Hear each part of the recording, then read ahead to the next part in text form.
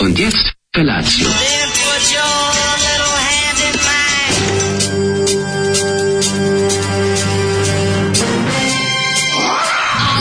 Grupa rozvojenih mladića trči po studenom vazduhu pre zore. Alarm! Ima da kane, nema problema. Svakog radnog jutra, od 7 do 10. Hajde, Geri, jako se velda! Nema da prska, nema da prska.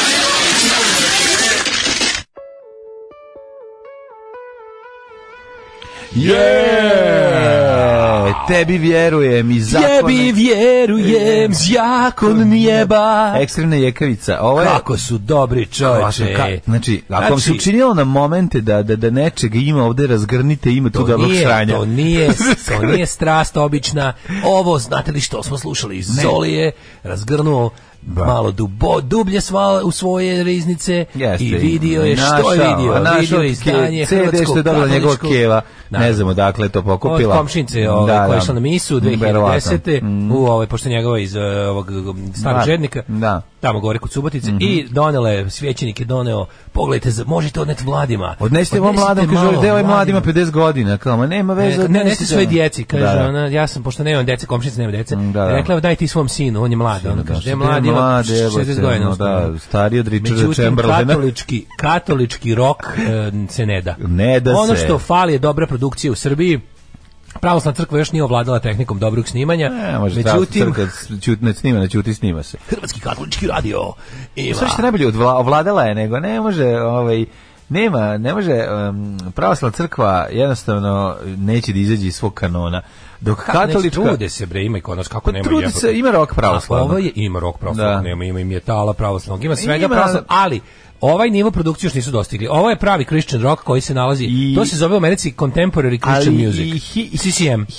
Hitost pesme nema. Razumeš, ovdje ima. Kažem ti, ovo je CCM pravi, Contemporary Christian Music, koji je onako značajan deo te muzičke industrije u Americi za njih 20-30 godina.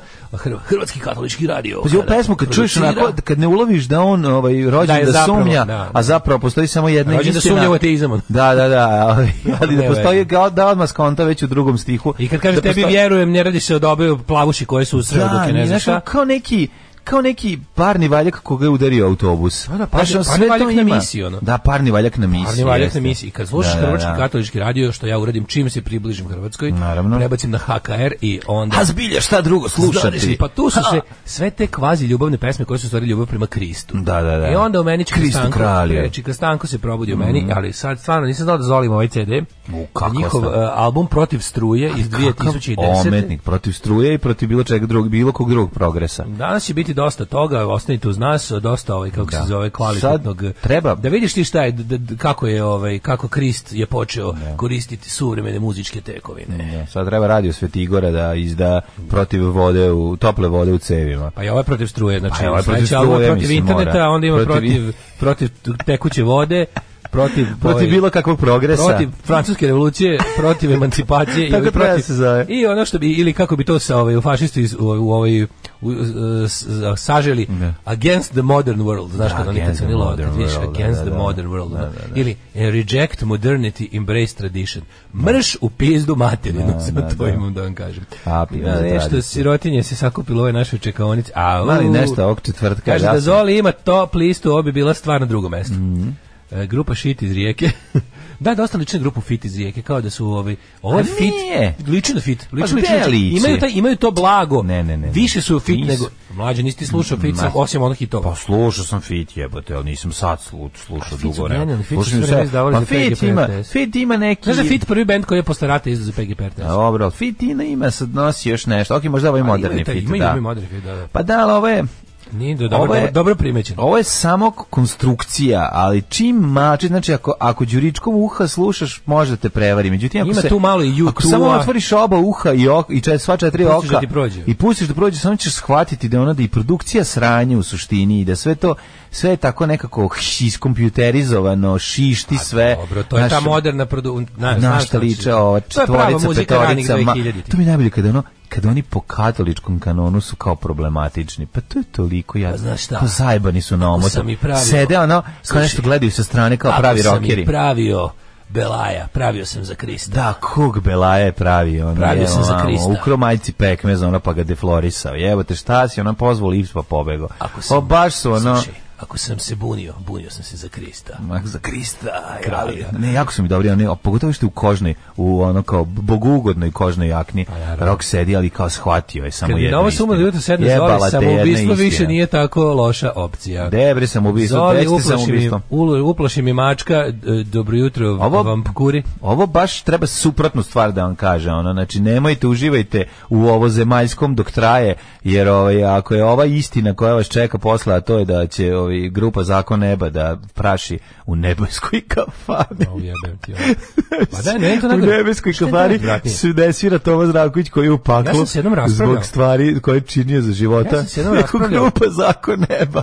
Raspravljao sam se s nekim vernikom koji mi je rekao, pa kao, zar ti ne bi, nešto smo se raspravljali, onda meni izjavio kao, a čekaj, zar ne bi više voleo da je kao u redu kao ne veruješ, ali zar ne bi voleo da veruješ, zar ne bi voleo da tako kao što Biblija kaže i kao što hrišćanstvo propovjeduje. Pa ne bi, jebote, ja volim što toga nema. Ja ne želim da živim u konstantnoj kontroli sve videćih bića, ne želim kao, ali raj kao pa raj je isto užasan, tako kako ga vi opisujete, to je užas, kao, mislim, bilo kakva večnost je užasna. I onda još vi kad tako, to je stvarno horor, kao, bar ne može, zamisli nešto što nema kraja, a ti kao si kao svestan. A pa kao ti je dobar, pa ništa, kao naravno da nije dobar, ali kao, ali ni raj nije dobar, kao ga vi opisujete. A cijela ideja kao, zar ne bi volio da neko stalno kao, pa ne bi volio da živimo u nekoj kao, nemam pojma, Severne Koreje bez kraja, Pa da, ili ne bi volio čak ni da budem na letovanju od ceo život, znači hoću malo betona, znači posle 10 dana peska i mora, povraća mi se više od toga, želio bi vidjeti betona i sedeti. Koje je najčešće prezime na severu Bačke? Koje? Samoubilački. To je glupo, ali je smešno. Ograničite Zolija da pesma od 30 sekundi. Kad je počela pesma, zvučila kao Jure Stubić za siromašne. Pa kažem, sve ima i Varnog Paljka i ima i Jure Stubić. Sad tek čujem da iz Zoli svećenika use voli. Kako HKR samo radio Marija, molim lijepo. Ćao jebote. Dobro jutro. Slušamo. Počinjemo surovo. Idemo šta ćemo? Da, slušamo. Ajmo Psychedelic First. Inače, nisam vam dovoljno preporučio posljednji njih album što je izašao prošle godine, najbolji album godine. Ne znam zašto sam se sad setio džingla sa Radio Dunav. Ajde idemo, svi na Dunav. Zato što ti mi išao na kurac. I zato što mi išao na Dunav. Sećaš dobrih sećaš onog džingla sa one reklame. Odakle? Sećam se sve.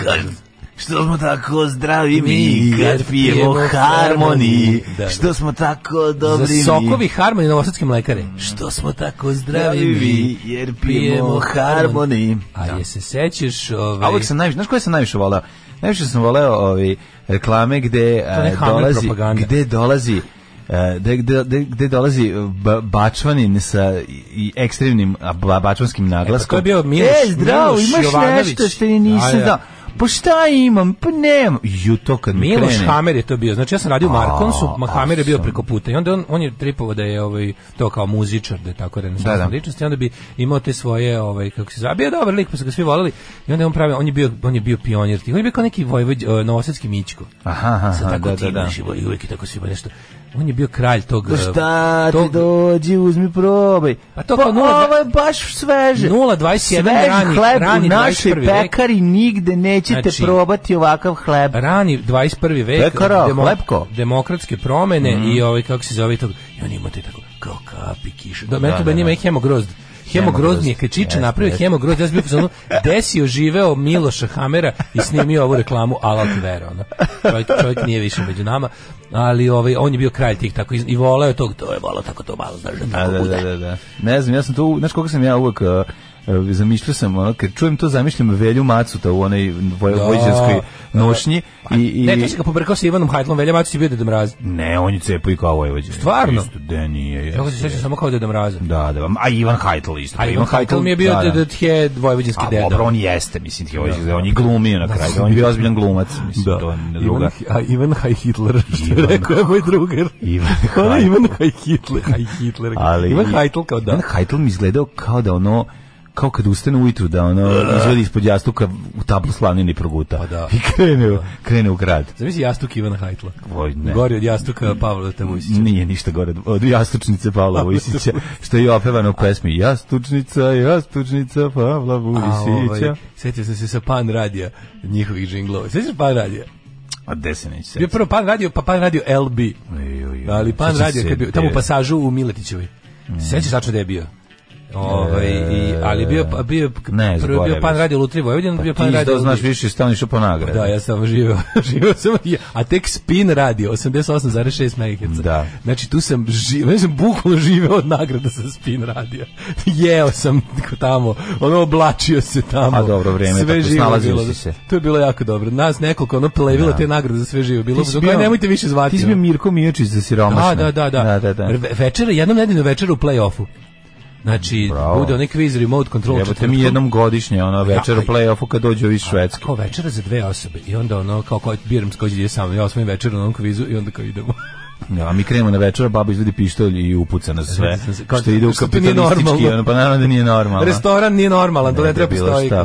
More nije normalno, nije ništa normalno. Nije normalno ići ništa mimo leba kod kuće. Ne, ništa mimo svedenosti komunističke, to je ona tako pogledina. Ako si tužna, ako si sama, okreni broj radio Pana. A izliči kako si misli da ćeš dobiti kilo zlata. To je baš jadno. Dobro, bio sam baš klinac. Nisi baš bio klinac, ali imam 12 godina. Gde si to klinac? Pa 12 godina sam imao, ja sam verovao da... Lago si kod imaš 18. Ja sam verovao... Kod nas da si ti 12 godina... Ne su lagali kod imam 2. Kad si, gde si ti najbolje? Kojega godište pamtiš kao najbolje godište za blinker? Da si baš vrco, da si jebo kevu. Pa neki rani pubertet. To je bio, znači ja sam bio kao neki internet koji nije uključen u internet. Kao ruter koji ne radi, razumeš? Ja sam bio prozor u svetu mojim drugarima, do duše polupan i zamračen. U svet laži. Ali to za to je bilo najtužnije. Naložio me stari dripac iz kvarta. Da li to možda čak bio Cvele, mnogo puta pominjani? Bolje to. Ali liči mi na njega skroz. Kad sam kod toga raskinula ceca, samo da ti javim. Može se vratiti drugo. Da. A da li je on to me natovario? Neko od starih u kvartu me je nabacio da na Pan radio, a Pan radio onda se premestio bio u Lutri Vojvodine, pošto je bio radio u Lutri Vojvodine. Da. I onda je bio preko puta naše kvarta i tu je bio. I onda je neko odvadio kao, si čuo na Pan radio daju kilu zlata, pošto to vreme je bilo njih selo grad Lutri, stvarno jedna od tih Lutri je imala nagradu kilo zlata, sećaš? Dobro, to vjerojatno nikom nije. Neka selo grad 8 je recimo, imala je, baš kilo zlata je bila nagrada. Jer Lutri je imala valjda. Onda je rekao, na Pan radiju daju kilo zlata onom ko nazove i otpeva bez greške od Informera, od Snowa u Informer. Da. I kao, im što ja nabavim iz Hupera pesmaricu, pošto su tad kako se zove, bile izlazile u Huperu. Juče si na Snow Informer. Matori, pustim, snimio ga, jebote. Snimio ga, nakon na ćuti snima se ga, snimio na kasetu. 7. razred kad je Informer bio popularan. 6. I onda sam pustim jebeni Informer i vežbam uz Huper pesmaricu da otpevam bez greške. I vrati kao, ovo ne može, nije ni čudo što daju kilo zlata. Je bilo jako teška. Dolje si ti prošao nego ja, kome su rekli da odem kod Džafera preko puta i kupim čašu sperme, da mi 10 dinara. Kako su grozni. Odvratni ljudi. Ali ja sam skontao zato što 10 dinara, niko ne daje 10 dinara nikom. Skontao sam da nešto nije u redu. Nisam znao šta je sperma, nego sam skontao da je nešto osjetio sam da ne hoće nešto da ispadnem kreten. Ali naravno Mirko je uzeo i otišao. Jer bilo je neko našli su neko ko nema te socijalne veštine da osjeti da nešto nije u redu. To je bilo ono zlatno doba skrnavo kad skontaš da si zapravo pre video spermu nego čuo za nju, ne svoju, nego u bačenim kurtonima. Nego tuđu. U bačenim kurtonima. Znaš ti koliko u mom kvartu bilo? Šta? Moja zgrada je jako dugačka. I onda baš moja zgrada je dugačka 200 metara. Ova zgrada rodila skotova neviđenih. Da, to je katastrofa. To je zgrada imala s te druge strane dvorišne, tu je bukvalno na svakih 5 metara bio bačan kurton, razumeš, su ljudi rokali kroz prozor. I onda kad si klinac, znaš kad si klinac da si blizu zemlje uvek. Da. Mislim, kad smo mi klinci, prvi put videli neko parče gume, mislili smo da je to kurton. Ne, ovo se nije moglo zameniti ni za šta. Mi smo tada kao klinci mislili da je to. I kurtoni su bili tada deblji i bili su onako balonastiji i bili su manje providni. I ukusniji, brate. I to što u njima je bilo 100 puta ukusnije. To je bilo katastrofa. Jezivošć. Dale se kupio nagradu na Spinu, dok je Kecki s drugarima pakovao paketiće kad je bio tamo DJ. Pozdrav Paja. I joj, sećam se te fore za jastučnicu Pavla Vujsića iz CKM rubrike Krademo tuđu postu. Pevao tu pesmicu redovno. Kako su me mrzili zbog toga na višem nivou. Vi ste bogovi kuratosti, ne slušamo suživo, imamo molbu. Da li nastavak knjige Put meda može da se radi o tome kako mali Maluf i stari esesovac sretnu u Tilburgu na turniru? Ne može, zato što... Ili imaš uvijek šahovsku turniru u Tilburgu? Nema. Da li još uvijek postoji, garam? Pa mora postojati to. Mislim, šah je toliko dosadan da mora postojati da je večan. Stalno smo slušali, dok je spin radija, nema zakopčavanja. Muse News. Da, od pan priznajem samo pan erotiku. Dobro jutro, meni još uvijek nije jasno zašto su ugasili pan radio. A zašto su ugasili u 3 Vojvodine, jebote? Ono? Mi smo pržili po nama je pan radio bio kao nešto protiv čega se mi borimo kad smo bili klinci. Pa da, to je dosta mi je kao seljačke muzike, radio pan. A znaš da pan radio dugo nije puštao narodnjak, su odlučili da puštaju narodnjake. A radio Dunav je bio narodnjačka verzija pan radio, onda su se spojili u jednom trenutku i bili su kao... A Dunav je bio dobar. Na pan radio Rajkan ima emisiju. Pa dobro, na Dunavu je Rajkan ima emisiju. Pre toga je na pan radio kad je počeo sam početak. Aha. I onda je bio na Dunavu je bio Zenit. Da. A onda je išla emisija se zvala kako je bila prva? Fek je imao emisiju na Dunavu. A bila ona bolje biti sam sa sobom nego sam bez sobe. Da. I to je prva radijska emisija koju sam ja pratio i čekao da bude. Da, zapamtio kad je termin i radovao se. Tačno vidiš Strava protiv mrava i džabe protiv bube švabe. To je taj humor, a to je taj humor. Dobro, ne, ali ovo čak i nije ni loše. Dobro, bilo je i ovih, kako se zove, dobro, to je tvoj drugar vodio i naš drugar, u stvari, zajedno. Da, pa Mesec je emisija, to je bilo dosta kasnije. Dobro, to je 93. 95. To je kasnije, pa to smo zajedno, mislim, to smo svi nešto doprinosili. Da. Pa da, šta se radio juče, da se vratimo bližu prošlost? A juče je bio jedan ovako dosta interesantan dan, bio sam aktivan i na različitim poljima. Jedan od njih je svakako bilo i polje kukuruza, gdje sam tražio decu kukuruza sa Ezekijem. Ne, bio je Malahija i Isak. Ne, Malahije. Malahije bio nešto kolje, Malahije bio ubica. On je bio henchman. Crveni veliki. On je bio henchman, on je pegavi odvrti. A glavni je bio Isaac. Isaac je bio, Isaac je bio propovednik, on ih je nagovorio da ubiju roditelja. Pa to je Isaac. Ama ne, Malahije je bio njegov henchman. Da. A onaj sa lonac frizurom odvrtni propovednik glavni. Da. Je bio, on ih je nagovorio da pobiju svoje roditelje. Kako je to?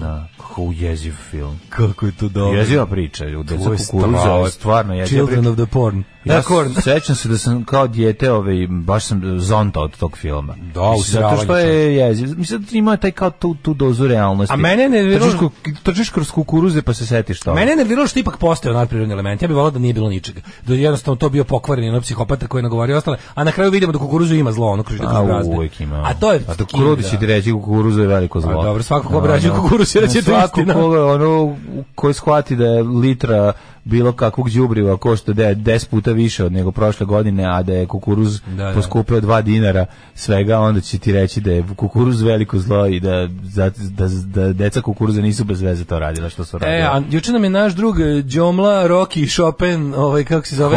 Hvala ti čoveče, prvo to samo da kažem, ja sam čekajući da se uploaduje emisija, ja sam tihovao ovde na krevetu i čuo sam neku buku i tuk i vidio sam na đuričkom oka da čoveka koji gleda u mačku. Nisam a mislio si da sanjaš, priznaj. Pa nisam sanjao, nego mi je bilo ono kao možda hrane, neko je došao da hrani mačku, to je meni bilo. Vlasnici mačke su došli, to je. I onda sam seo, i onda sam čuo tup neki udarac. I onda sam podigao i vidio da je ovdje na stolu gore nabačeno nešto. Poklon za nas. Da, tako da hvala ti divni čovječ. Meni je toliko žao što smo se mimo išli, odnosno što smo trebali da se nađemo i onda je trebalo, samo da se malo ranije javio. Da. I dolazimo, a ono, Tommy Francesi i Ferrero Rocher. Francesi, Tommy Rocher. To je ljubav, čovjek je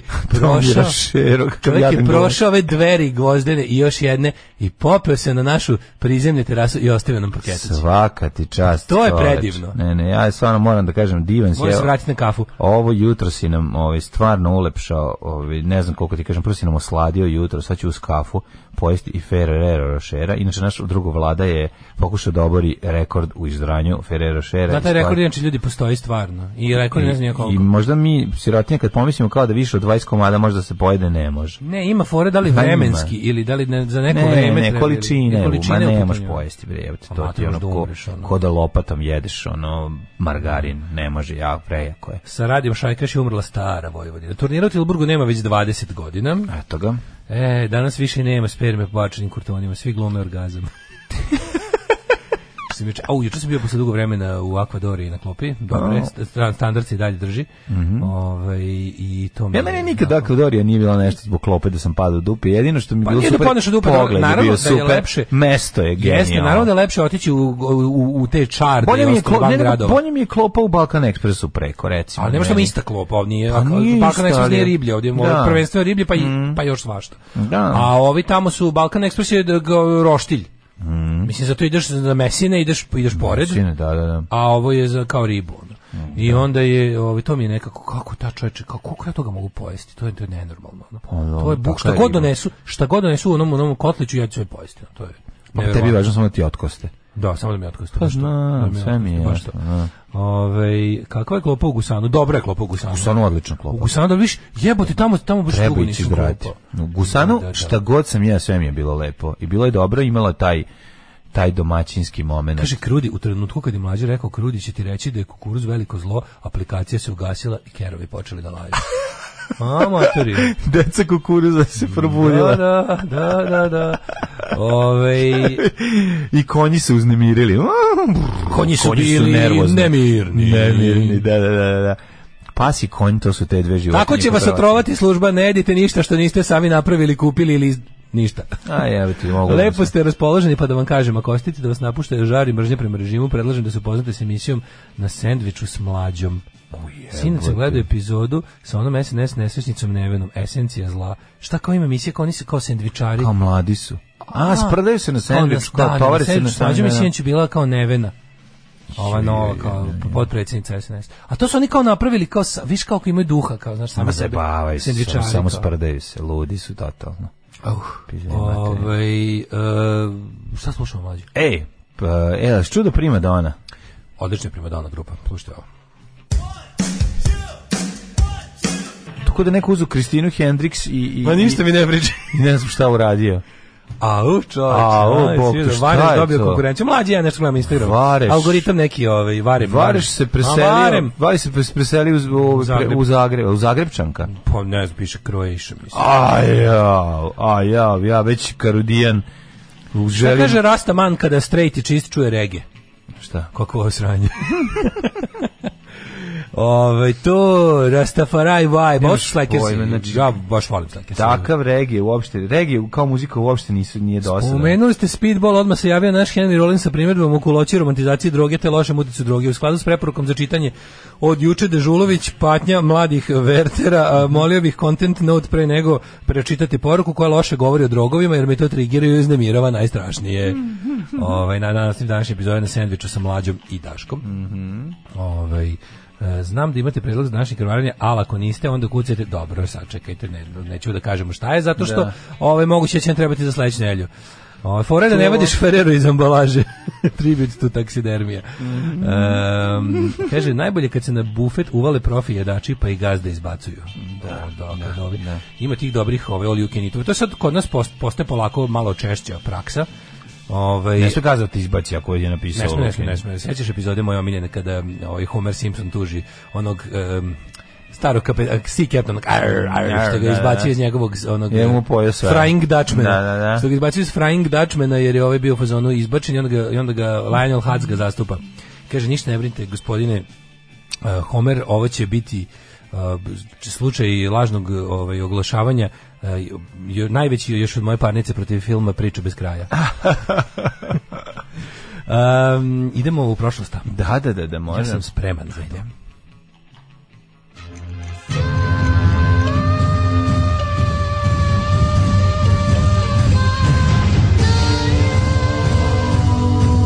Dogodilo se na današnji dan. 3. februar je 34. dan u godini i do kraja godine ostane još samo 332 dana. Kako ništa? Po meni je ova godina već i gotova. Gotovo. Kako ništa nisam spavao? Sve mi je onako, znaš, kakva vrućina u glavi. Kao da sam vozio celu noć. Ja čekam da me nešto zaboli glavu, nešto dobio sam 30 komada onog američkog Advila.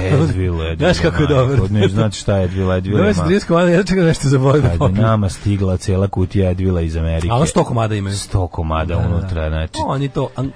Ne, to se lepo uzme kad ti pogotovo kičma kad te zaboli ili nešto, to prosto ne može. To je ibuprofen kakav kod nas nema. To je čist. Pa Advil je dobar. Čistak. Ne, ja mislim da je tamo ibuprofen čak i zabranjen, ako se ne varam. To je ibuprofen, Advil je čisti ibuprofen. To je ono kao, Advil je, Brufen je nastao po Advil. Advil je prvi kao brand name ibuprofen u prodaji koji je bio. Da. Znaš šta je fora? To su 200 mg one tabletice i onda su, to je default pako. To je ekvivalent ovom od 400. To je ekvivalent našem, valjda od 600, ja mislim, ili možda čak i 800 ko postoji. Taj jedan Advil, ima 800, ja mislim, pa onda je Advil to. Nije Advil od 600, Advil je... Ne, on je od 200, ali ima ga, ali neka fora. Ne znam čene, ali su male su. Da, zipovane. Da. Danas je dan grada Dubrovnika, inače, i pozdravljam Dubrovnik. Fešta Svetog Vlaha. Da. I prvi dan proljeća u Japanu, viš kako oni malo požure. Pa da. Da, zato što već ouka cveta, to je inače trešnjin cvet. Trešnji cvet, čuveni, inače to su uglavnom ukrasne trešnje, al tako? Jel ta trešnja ne proizvodi plod? Pa ja ne znam, ali mislim, meni je ostala kao tuča podrške Japanu. Ja ne volim da se tučem. Da. I onda nemam trešnju. Meni je ostala kao ona čuvena tuča podrške Japanu. Da. Koliko je to bilo dobro kad su posle zemljotresa nekog u Japanu, Japanci hteli da pokažu kako se... Ne u Japanu, zemljotres su kod nas. Ne, zemljotres je bio u Japanu. Ne. Zemljotres je bio kod nas, a oni su poslali sadnice. To je bilo onda kad je bilo Japanska Fukushima. ambasada. Ne, to je bilo kad je bilo Fukushima. Ja mislim da je bilo ranije. I onda slušaj, i onda je Srbija, to je bilo potpuni idiotizam. Onda je Fukushima bilo. Onda je Srbija nešto kao tu dala neku simboličnu pomoć, dali smo nešto kao ili poslali naše, nešto smo bili kao dobri.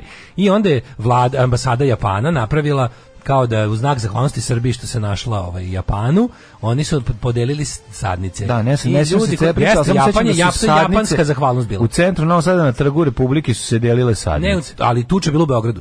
A u Beogradu je bilo u Beogradu na Trgu Republike. Onda su oni nekoliko gradova Srbije delili sadnice japanske trešnje, na šta je ekipa jebi ga, pošto je džabe, a nema za sve stanovnike Srbije puta 2, pošto i sve ide ima za sve stanovnike Srbije, neko bi došao da uzme 2 jebi ga, da za nekog nema. Znaš kako mi razmišljamo?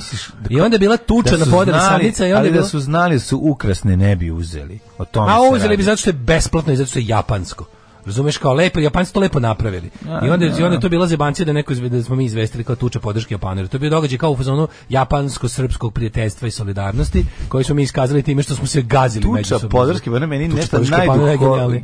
Pa da, mi smo imali CKM u to onda, mislim, gde smo već. To je bilo kasnije dale. To je bilo posle toga smo mi na radiju čitali ti i ja. Tuča podrške Japanu. Ja mislim, ali mlađo, ja sam, ne znam da se sećaš, ja sam prve 3 godine radio jedno i drugo. Da. Tako da moguće da je bilo oba. Prvi dan proljeća u Japanu, dakle. Događaj na dan 3. februara veljače. 1377. 1194.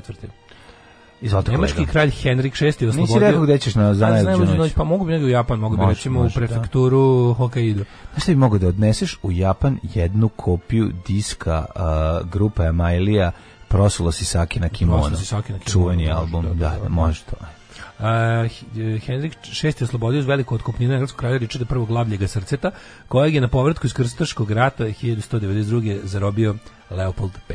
Jeste, to smo rekli, njegov povratak je bio, on je preminuo zapravo vraćajući se ćeri pri opsadi nekog grada, a jedno vreme je bio zatočenik da nisu poslali otkupninu ozbiljno. Ja, mlađo, 3. veljače, danas već mogu povući Patreon. Ja, sreće, majko, mila. Ajde, više. Sad ću ti pokazati kako izgleda novčanik. Novčanik nikad. Pokazat ću ja moj novčanik. Znači, znaš kakav, izlači moljac koji, koji kaže, nahranite me. Kako me kako nam je bilo lepo u Sloveniji. Kako nam je bilo lepo u Sloveniji. Svaki dan kažeš sebi, jel da? Svaki dan kažeš sebi. Bilo mi je lepo u Sloveniji. Još uvijek nije toliko, još uvijek nismo tako opušteni da nam to ne pogodi. Ali ne želim ni dinara, moram priznati, ne želim. Naravno ne. Ja ću sledeće godine ću opet. Naš platni razred je takav da ne postoji. Ne postoji dovoljno mali kvar na kolima koji te ne boli. Da, nije sad svaki. Ja rasprodam sve moje serije dale, pa sad pa kad dođemo ovde u Lincolnu. Dat malo para. Dođemo do Abraham Lincolnu. Da, na krkačamo. Neću ti dati, ja ću ti nauči me da pecam. Naučit ću te da pecaš dinamitom. Ma marš. Ne, šans daći ti pare. Znaš kako? Ne moram daš pare nego, znaš kad ide ono kao nauči čoveka da upali vatru, biće mu toplo jedan dan, ali zapali čoveka, biće mu toplo zauvek. I mislim da to rekao Terry Pratchett i da mu je to najbolji fazon. 1488. Ima dobra fazona Terry Pratchett. Ima. Ja ti govorim, prekenja si po njemu bespravno. Ne, ima, ali uvek će biti, ne volim, ne mogu to. Dobro, okej. To je ona razlika između njega i Douglas Adamsa, otišao je u epskost. Nije otišao u Epsko s Brelu Peta i ono isto. Ja sam čitao one buldožerce. Epski od Douglas Adams ipak kao nekakva naučna fantastika. Ma znam, nema ovde Epsko, ovo sam lupet. Smešno je isto. Po definiciji. Da, okej. Ajde, preskoči definiciju. Nemoj se zatvarati u fioke. Nema veze. Ako ti se sviđa ti se. Šta ne voliš kad dođe neki drevni kralj pa guzi u svemiru? To ti nije dobro, jel da? Dobro je, pa mislim, pa i u prošlosti. Dobro je. Au, gospode Bože, ova Hrvatica jebem ti. Au, Isuse i Marija. Scrollam i pokažem mu povremeno. Znate koliko je dobro i radi kao sat. Gospode Bože, šta je ovaj nešto? Šta je ovaj? Neću ti dati pare, idem ja u Zagreb. Izvoli 1300 neka. Mogla bi gospođa da, kako se zove, neću da, ajde da se zaustavim. 1509. smo to čitali? Ne, imaš 1377. To mi treba, da. Papski kondukter. Papski kondukteri su bili više od 2000 putnika Čezene u čezenskom krvoproliću. A zapravo su konduteri. Da, koji su bili više od 2000 stanovnika Čezene u čezenskom krvoproliću. Moramo vidjeti šta je. Šta su banditi tu radili? Kako je pokrštavanje bilo da mi znate? Pa ne znam, 1377. ne znam šta je bilo. A nije mogu to pre reformacije. 1488. Obična pljačka. 1488. je Bartolome Diaz oplovio red dobre nadanje u Afrike. Iskrcao su zaljevu Mozu. Pazi, 1377. garant su bili Jevreji neki, razumeš, ili neki trgovci. Da. Ne znam gde je Čezena, ali ajde vidjet ćemo. A možda bi, ne. Pogrom neki. Ne, može biti i neki ustanak seljaka. I može i to biti. Dizao se narod protiv crkve. Bilo je toga. Kako ne, mislim. 1509. Bitka kod Diu završava portugalskom pomorskom pobjedom protiv Guđaratsko-egipatsko-osmansko-mletačko-dubrovačkog saveza. To sam teo ti kažem. Ne znam za događaj iz tog istorije početku novog veka da su ikada da Turci ili Egipćani ili bilo koja sila sa istoka na moru uspeli da savladaju zapadne. Guđaratsko-egipatsko-osmansko. Ne bitno, kažem ti. Samo nije bila samo na Gorno Karabah i Island. Pa ne, ali hoću ti kažem da nije bilo da je nemoguće ili Britaniju, Španiju ili Portugaliju poražiti. Zapravo posle Britanija razvalila Španiju na moru i preuzela primat, ali hoću ti kažem da nekako koji god bitaka, nek me neko ispravi ko je možda u materiji bliži i čitaju o tome više, a to je svako. Možda mi kaže da se tu nešto izdešavalo. Ja koliko znam, svaka bitka i se završavala tako što bi na kraju muslimani izgubili na moru, a dobili na kopnu. Tako izgledalo. 1591. u Nemačkom gradu Torgau osnovana Nemačka protestantska liga socijaldemokrata Nemačke protestantske lige. 1781. britanske snage su zauzele nizozemsko ostrvo Sveti Eustahije nakon samo 2 pucnja iz topa. Sveti Eustahije Brzić. 1777. Mi smo ti ja smo čitali o ovom Sveti Eustahije. On kad šta se desilo, oni su ispalili i ovi su se predali. A rat je bio objavljen, to je bilo zanimljivo. 1787. milicija predvođena generalom Benjaminom Lincolnom trenirala strogoću. Razbila preostale učesnike Šejsove pobune u Petershemu, Massachusetts. Američki kongres je obrazovao teritoriju Illinois. Da. 1830. na mirovnoj konferenciji u Londonu. Koja ti je najmanje poznata američka država? Da kažeš da slabo znaš nešto. Ne znam ništa o Montani. A o Dakoti? Severnoj ili južnoj? Deli se na spoljnu i unutrašnju. Spoljnu i unutrašnju, da, volim kada pogađaju u Simpsonovima. Glavni grad Dakote severne naziva se po jednom nemačkom državniku. I Homer kao Hitler! Znam da jako sam nešto Bill Maher stalno kao, do we really need 2 Dakotas? Kao to stvarno, kao moramo unaprediti državu, kao, do we really need 2 Dakotas? A odakle dolaze Brandon i Brenda? Iz Minneapolisa. Odnosno iz Minnesota. Da. Oni su tamo Twin Cities, St. Paul i Minneapolis. Odatle su Holsteadi i Huskerdu, pa i Replacements. I Prince. Prince, dakle, jeste. To je ozbiljan rasadnik dobrog indie muzike. Da, to je super grad. Minneapolis super grad za muziku. 1830. na mirovnoj konferenciji u Londonu Grčkoj priznata nezavisno od Osmanskog carstva, u čijem sastavu bilo 1453. A princ Mutsuhito u 40. godini postao japanski car Meiji 1867. Da, pa onda 1870. ratifikovan je 15. amandman na Ustav Sjemeničke države koji su zagarantovano glasačko pravo bez obzira na rasu. To je meni potpuno genijalno da su oni nisu imali građanska prava, crnci u Americi nisu imali građanska prava do 60. godina ovog veka, a imali su pravo glasa. Čak je bio pre su imali crnci pravo glasa nego žene. Znaš, ako si bio crna žena, naravno nisi imao pravo glasa, ali si ali 1881. potpisan ugovor izgradnje pruge Beograd-Niš i oni su je napravili Mlađu za koliko beše nešto manje od 5 godina, ali tako? Pa da, od Beograda do Niša u ono vreme i krenuo je voz, jebote, ono. Pravili su je kraće nego rekonstrukcija pruge Beograd-Novi Sad 2020 od 2016. Pa verovatno je 2014, verovatno je zainteresovanih strana za ugrađivanje bilo manje. Pa da, pa što me čudi jebemo. A bilo je ugrađivanje svega, ali su bili pozvani jebeno mora biti pruge ono. Kako ja znam to je bilo francuska koncesija, al tako? Da, Francuzi su radili. Ali je fore što su ova pruga iz Novog Sada do Beograda se vozom, ne može trebalo kao 5, ne može biti u 7. godinu smo ušli, nemanje voza ono. 1913. ratifikovan 16. Šta dešava sa prugom Beograd-Barton?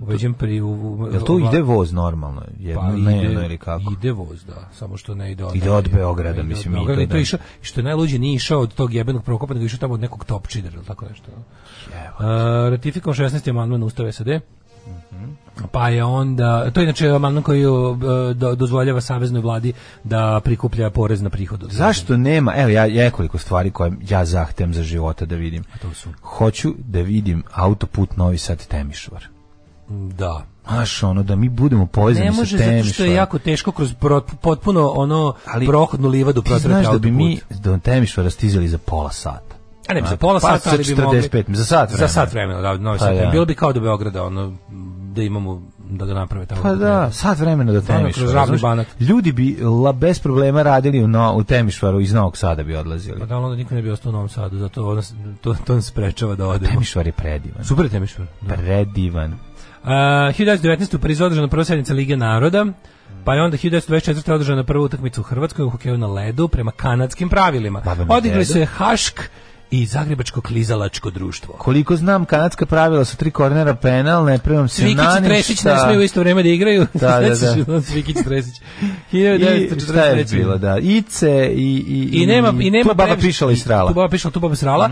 I još jedno pravilo važno u kanadskom hokeju je da taj ne možeš da ideš po istoj putanji u krug jer ćeš opseći led i upačiti u vodu. Da, i ne primam se na ništa u toku svih partija. I nema porađanja na gol. Nema porađanja na golu, ako se ne varam, i nema autogol. Nema štucgol. Da. 1943. britanski avioni u Drugom svjetskom ratu bombardovali Hamburg. Smo jebali keve, znači to je na današnji dan, to će biti kod Indija.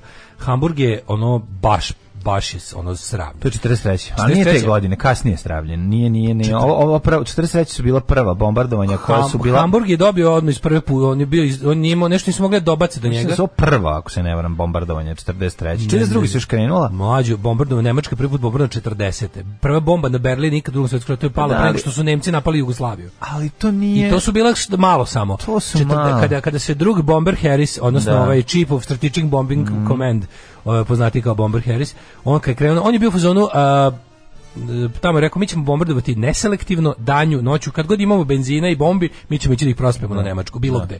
I sad to je bilo fora što je bilo dosta i promašivanja. Ali Hamburg je nekoliko puta bombardovao, ali mislim da dugo nisu mogli da ga dobace i čim su ga prvi put dobacili su ga dobro usrali, ali to nije bio jedini put da su ga bombardovali. Da, nije. Imaš tamo, zašto je fora u Hamburgu? Imaš radi pravo si 43. već da je jako. Tu je rat već dobro došao kući. Ono. Ne, sveća se onaj pakao 1 i 2, nisam nikad bio. Znaš, oni tamo imaju, kod raznih zgrade su ostavili varijantu da kad su renovirali zgrade posle bombardovanja u Hamburgu su ostavili garež na ovim, onda tu gde je stavljen, izgledaju sve kao lečene zgrade. Sad imaš zgradu koja onako kad je pogledaš vidiš da je po fasadi vidiš onako pola gareža, pola je novo. Zato što oni nisu rušili taj stari zid ako bi procenili da samo na ako bi statiku zgrade provalili. Da, statika dobra, oni naprave novo, ali ostavi onda tako viš, ne znam, ona katedrala čuvena u Hamburgu, ona je bila pogođena, pa ne znam, gradska kuća i te stvari su sve tako ostavljene da se vidi gde su bile srušene. Dobro to izgleda. Da, je to dobra opomena. Da, to je kao kada uzmu komad neke crkve barokne, odnosno neke pa je malo srede u originalno kako izgledalo, a ostave ovo. Ti znaš da one iz gotskog vremena su sve tamnije i tamnije. Jer se zbog tog vrste cigle kojom su građane dobio neku patinu čudnu boju. Pa tako izgleda. Mislim da u Pragu sam vidio neku zgradu, neku crkvu koja izgleda onako prezanimljivo. 45. Američki avioni u Drugom svjetskom ratu izbacili 3000 tona eksploziva na Berlin. Američke trupe na Filipinima preuzele Manilu od Japanaca. Manila inače u Vojvodini A štranjka, onaj konopac za vinograd, onaj najlonski konopac. Najlonski konopac. 58. je potpisan sporazum o ekonomskoj uniji Belgije, Holandije i Luksemburga. 59. Američki muzičari Buddy Holly, The Music Died, Richie Valens i kako se zove Big Bopper su stradali u padu aviona kod Clear Lake-a u Iowa. Jeste. Nažalost preranos napustili momci koji su mogli stvarno što se tiče muzike, popularne muzike tada izbaciti još toliko hitova. Znaš ti koliko je Buddy Holly izbacio hitova, a boga mi ono bio aktivan od 2 godine. Da, on je bukvalno nije 2 godine snimao. Znači 58. 9. i poginuo. Da. 63. je održano 5. Richie Valens, da. Svi ste gledali film La Bamba. Gledali ste La Bambu. Šta je to? La Bamba. Održano 5. svetsko prvenstvo. Daj mi taj džingl, nisam ga čuo 100 godina. Održano 5. svetsko prvenstvo u bijatlonu u muškoj konkurenciji u Tirolu. 67. izvršena posljednja smrtna kazna u Australiji. Palestinski nacionalni kongres izabrao Masera Kurofata za šefa Palestinske oslobodilačke organizacije, pa u Saporu 72. bile zimske olimpijske igre, u Južni Vijetnamu na osnovu mirnog sporazuma potpisanog u Parizu stupio na snagu mir. Pa je onda Gro Harlem Brundtland posle ostavke Odvara Nordlija izabrana za prvu ženu premijera Norveške. U ratu u Bosni Veće bezbednosti postavilo Hrvatskoj rok od 2 sedmice da izvuče trupe vojske iz Bosne ili da se suoči s posledicama. Pa Tuđman za razliku od Milošića bio kad mu prvi put malo podviknuo on uradi, a ne čeka da uradi posle batina. 1995. NATO održao prvu vojnu vežbu na teritoriji nekadašnje istočne Nemačke. Pa je 1009, dokle si stigao? 96. 96. u zemljotresu na zapadu Kinu poginulo više od 300 ljudi. Pa onda pazi ovo, 2002. Opet još jedan zemlju. U snažnom zemljotresu koje pogodio tursku provinciju pročito iPhone, zove se Afion. 43 osobe poginule. Američki rock producent Phil Spector uhapšen zbog ubistva 2003. Kreten za koga se znalo da će kad-tad. On je bio pravi primer onog Čehovljevog opuški na zidu u prvom činu. Znači kreten koji je celu svoju karijeru mrtav, pijan i drogiran, nosio sa sobom onaj Magnum 44 i to je inače čuveni producent koji je radio sa velikim zvezdama koji kad bi oni nešto uradili što se njemu ne sviđa ili im ne bi išlo na način na koji on želeo, brzinom koju on želeo. On bi vadio pištolj na te ljude, pretio punim pištoljem. Leonard Cohen i Ramonsi kad su pričali. Ramonsi kaže, mi smo videli pištolj, nas se malo plašio, pošto bili 4 ludaka. Ne, on je ali smo videli da ima vadio na Didija, pokazivao. Ali pokazivao mu pištolj, nije kao kažem, pokazivao mu pištolj, oni su videli da on stalno ima pištolj za gaćama, kretan. Pošto često nešto dolazio u gaćama u studio. Ili u onom kao u pidžami i onda bi stavio izgleda kao neki Edward Makazoruk iz pakla. Ludak. I onda Ramonsima je radio End of Century. Kaže, videli smo da ima pištolj i onda je valjda Didio ga i pokazao, a Leonarda Cohena, znači Leonard Cohen kaže kad to pričao, to je kad se ja najviše plašio za svoj život. Kad sam snimao Death of Ladies Man album s njime, koji on smatrao svojim prebuđenijim, overproduced, a Phil Spector je to. Prebuđivanje, preterivanje. Ne bi napravio to što je napravio, da nije bilo prebuđivanja. Pa on je poznat po tom Wall of Soundu zapravo. On je čovjek eksperimentisao. On je napravio taj veliki zvuk pop muzike, a to je radio tako što snimao, verovali ne, to snimali u kupatilu. U to vrijeme nije bilo studija, on je posle napravio po njegovim specifikacijama napravljen studio za reverb. A taj reverb bi prvo bio postizan tako što bi snimali u kupatilu. Onda on je bio taj majstor tog velikog skupog zvuka. I onda s kojim god bendom bi radio, on bi mu to napravio. Tako su Ramonsi dobili onaj svoj skupi album, onaj sa orkestracijama End of Century, sa violinama i pičke mate. Super zvučilo. Pa interesantno, da. I onda je to isto radio s Leonardom Cohenom, kog je zatvorio u studio dok ne snimi kako to želi. I onda kaže, držao mi pištolj pod grlom, kaže kreten, bio bi mrtav pijan, ono bi flašu džeka. Sljuštio bi je, onda bi vadio pištolj i prislanio bi mi ga na razna mesta i rekao je, ajde Len još jednom da otpevaš, ajde, za ujka Fila. I tako kaže, kao psihopata. I onda se naravno 2003. nekog je taj pištolj konačno opalio i čovjek je otišao u zatvor. Čekaj, šta je s njim bilo? On umro u zatvoru, šta je bilo? Umro u zatvoru, da. Ubio je svoju taštu, ili suprugu, na taštu je vadio pištolj, a ubio suprugu, ja mislim da je suprugu ubio, ljubavnicu, tako nešto. Kretenče. Čitajte anegdote muzičara sa ludim Philom Spectorom. I 2015. Međunarodni sud pravde u Hagu odbacio tužbu Hrvatske protiv Srbije za genocid, kao i protiv tužbu Srbije protiv Hrvatske. Stop! Kaj te sviraš? Pa bambu. Alarm. Red Apple, Candy Apple Grey. Candy, kaže, najbolje je fora kad su Nemci pravili drvene makete, pa ih Britanci bombarili drvenim bombama. Koliko je to dobar fazon. To je stvarno najbolji fazon. Ima sačuvana ta Ima bomba. sve sačuvana ta bomba. Temišvar glavni grad, u potpisu banatski separatista. Da, ne, Temišvar stvarno jako, jako dobar grad. Hajrudin Barbarossa, turski kapetan, opravio osmansku mornaricu. Kaže... Da vam skrenem pažnju na stranicu Insta budalaštine, bave se raskrikavanjem činjenica, citata i slično. Dajte ime naloga Hrvatici Instagram. Ajde, dobro, Hell Doll. Ajde. S jednim L. Da, Hell Doll. I sa 2 S. Znači, mi smo prozvali Mija Airbegović. Dali smo nadimak Mija Airbegović. Da, ono stvarno je, mislim, ne znam kako da objasnim. Ne znam šta da vam kažem. Šta se desilo, ono, da. Ono sve nešto milo. Ne znam, ko da je Pamela Anderson pojela Kristinu Hendricks. Redovno čitao CKM do pre par godina, nisam znao ste vi to pravili, mada kad se setim nekih tekstova, da ne kažem većine, nisam se iznenadio. To je lepo. Juče sam Maksiju svađao oko noževa, sve likovi za koje sam ubeđen da ih hvalio na nekom buvljaku posle. Pa ljudi, kako je moguće da im se isplati? To s noževima je tako dobra prevara. Šta im se ne isplati? Noževi iz Maksija. Ma daj, nema mi se baš. Kako im se isplati? Kako im se ne isplati? Koliko koštaju ukiniti noževi? Jer nema mi se. A ne, kako se isplati nekom da skuplja kupone, da uzme nož pa da ga prodaje posle? Mislim, jebote, ono, nema mi smisla. Kaže ga posle, ubeđen sam da ih posle valio na buvljaku. To je mnogo skup način dođeš do noža, razumeš? To skupljanje kupona. To je zabavno i za jebancije. Ljudi to radi za jebancije. Ljudi to rade zato što imaju osjećaj da su nešto učarili. Dobro, ali znaju, nisu glupi, u principu znaju. Ne bi niko bazirao svoj poslovni model na tome, idem da sakupim puno ovih, kako se zove, ovih kupona, pa dobijem nož, pa ću trčim na buvljak da ga prodam.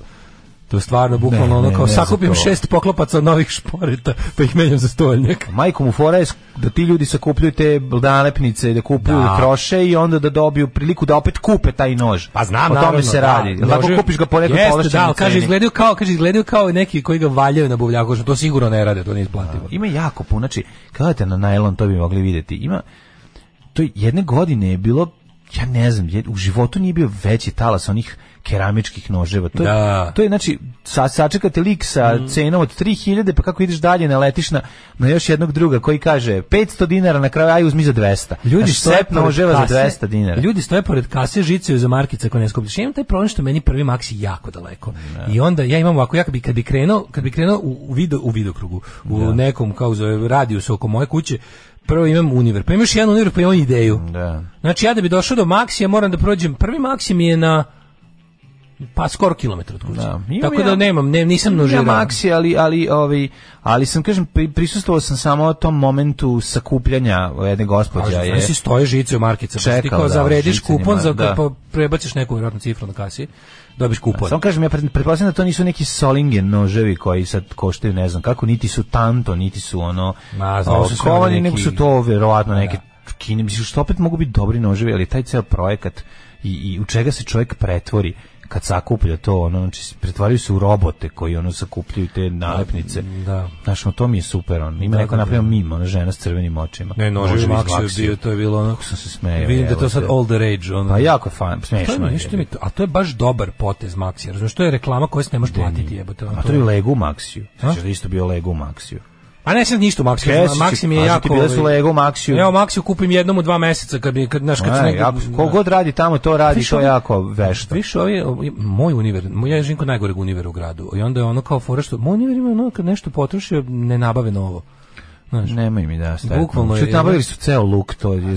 Zahvalni su da nabavili su luk koji ne smrdi na trulež. Ja sam zahvalan Univeru zbog toga. U Univeru u mom kraju služi da se osjećam kao bogat čovjek. Znači ja kad dođem i tražim nešto, pošto u mom kraju, u mom Univeru kupuju samo ono hleb i mleko penzioneri. I onda kad ja dođem i tražim, imate paradajz pire. Je ekvivalentan ovom u Krilovoj. Da. Taj mali koji ono, gde recimo nema mesara, nego ima suhomesnato. Kod viš kod mene, imaš zapakovano već. Znači ne može da ti melje neko. Nema mesara, nego je upravo si. To je niži stepen ovog kako se snabdevanja objekta. Ne, oni imaju tačno, imaju to ni rangove, znači imaju onih iz ovu nekakog. Veliki univer se zove univer nešto. Ovo je univer kao Hyatt Regency, Hyatt ovaj, Hyatt onaj. To. I onda ovi imaju taj, sveža mesa su odmerena već u kadicama, a suhomesnato može na seču. I ne može ako ih nema, nemaš ih. Ne možeš kao da nema magacina. Ne, sve što imaju donesu tu. Neće ući u komoru, pa će ti kao nema komore, jebiga. Ima verovatno negde da se samo taj tu frižider. I to što kažeš, da. I za taj univer kod mene karakteristično tipa, znaš, ono kao kupio sam, ne znam, paradajz pire poslednji i onda nema mesec dana. Čega nema pošto ja jedini u kraju imam potrebu za paradajz pireo. Treba, recimo, ne znam, Dr. Etkerov rum za kolače, nema ga. Zato što treba ti jedan veći... Nikad nema breskva u konzervi. Ima sve ostalo, breskva je bila jednom, ja je kupio i više nema. Sam čuo da ima dale. Šta ima u Lindi? Kaži. Isto kao breskva, samo mango. Isto pakovan. A mango konzerv, to meni preslatko. Mango u konzervi. Da, ima ono vroći, ima ono voćna salata. Tam je prejaka. Prejaka, da. Da ima grožđe. I grožđe ima to. To je namešana salata. Da. Ne, to sam uvijek izbjegavao. Fruht salad. Ja volim fruht salad. Ali ne, ništa nije bolje od ove.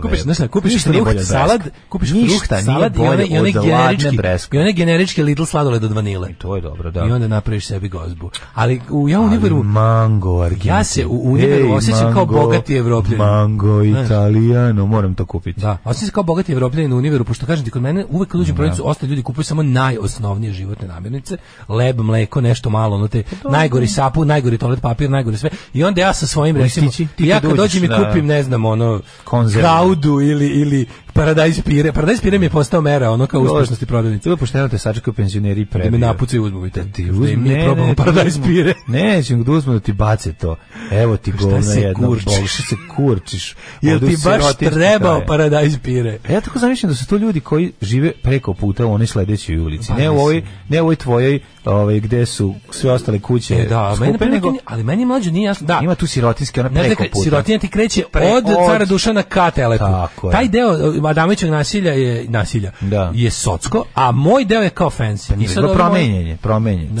Ova desna strana je bogatija, leva strana je siromašnija. Kad gledaš ulicom Cara Dušana ka Fruškoj gori, znači sa desne strane je sirotinja, sa leve je kao smo mi stenskim terenom. Pa to je jako čudno, znaš, ono. Tako da ovde dolazi verovatno ona deda koji loži babu, razumeš, i ono jedničak ne može da sastavi ni za Informer. A ti dolaziš da kupiš paradajz pire i hranu za mačke, bahati. Noževi u Maksiju su super i jako su oštri, pogotovo one reckavi za lebac. Maksi noževi su ekstra, svi kući su uspeli da se iseku, Ćaće uspe i da polomi jedan, tako da mi sad fali jedan za set. Baš sam izgooglao jedan od noževa, kao cena je 700 dinara, smanjena sa 5.500. Ja izgooglam taj isti nož u Švici, 10 franaka. Noževi su pravljeni u Kini, ali su nemački. Solingen iz Kine. Ako je Solingen, to je onda dobro, to ima kvalitet. Kaže, dobri su, kaže čovek koji oštri noževe. Bravo, čovek koji oštri noževe. Javio nam se gospodin Hošek lično. Gospodin Oštrač. Održavao sam mašinu koja je štampala CKM. Prvo voštenje na korice, pa onda opušteno čitanje uz fuka kad izađe iz knjigoveznice. To je neko sa klise. Divno. Ili možda iz rotografike u Subotici, jer smo ga prvo tamo štampali. Iskreno prevelike, baš, ja sam ceo život kuburio sve ribe fosne sa ženom prezdovoljno. Aha, to neko komentari se ovu, kako se zove, Miju Erbegović. Miju Erbegović. Nemoj mi iskreno prevelike. Nemoj takve gluposti da pričaš, to ne postoji. Kao što ne postoji ni premale. Da, Maksimi nije opcija za kupovinu, skup, a uvek gužva. Nije da se hvalim, ali juče 2 komada noža kupio. Čekaj, 2 pakovanja.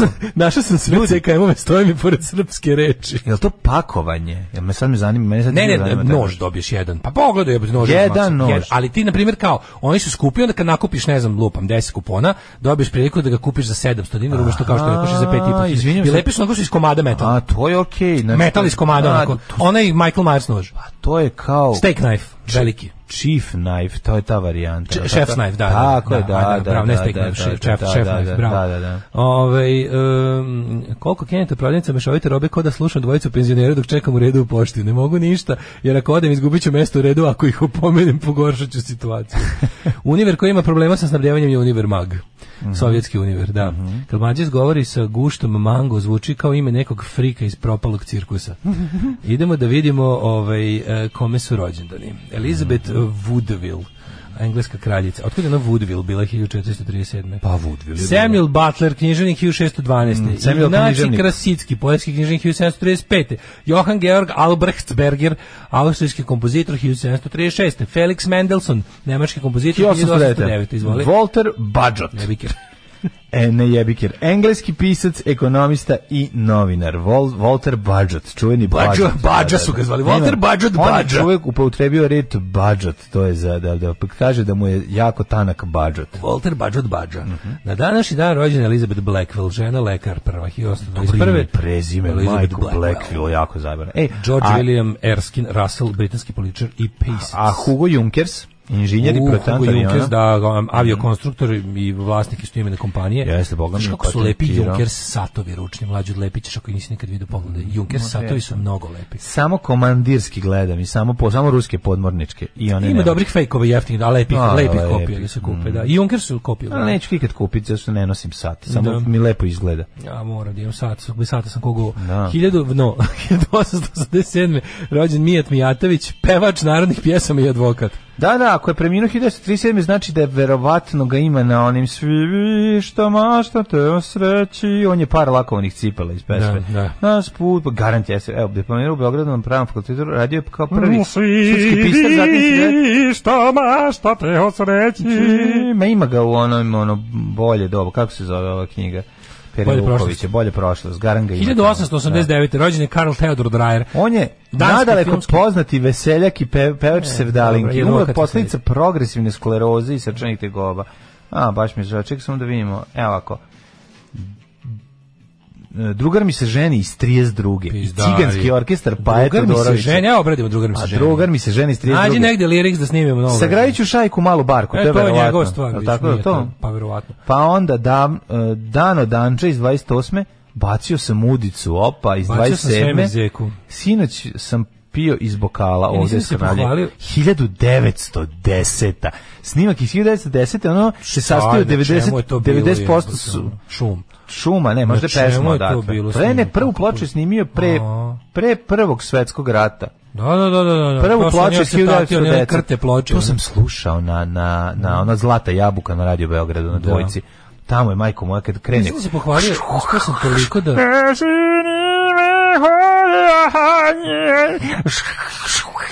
Sad dok si ovo radio počeo da mi pišti u ušima.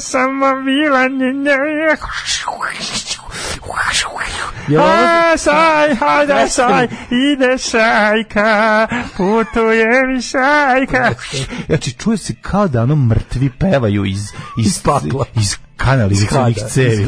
Razumeš, ali? Ovo zvučilo kao da si puštao na značku vrteo na kišu. Tako zvučite kad puste, znaš, on je ne zna šta je kako His master's voice. I šte god da su remasterizovali, ono se čuje kao Mića iz prošlosti. U ušima čuo uvijek me ubolo i on sam se setio kako mi je juče sam mlađo raskrvario uvo kopanjem, ali ozbiljno raskrvario, da su 3-4... Si bar svršio. Svršio sam.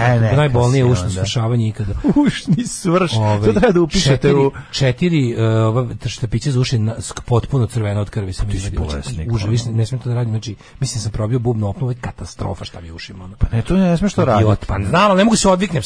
A sad ne mogu jer me sad svrbi skorela krv u ušima. A se zakašljiš?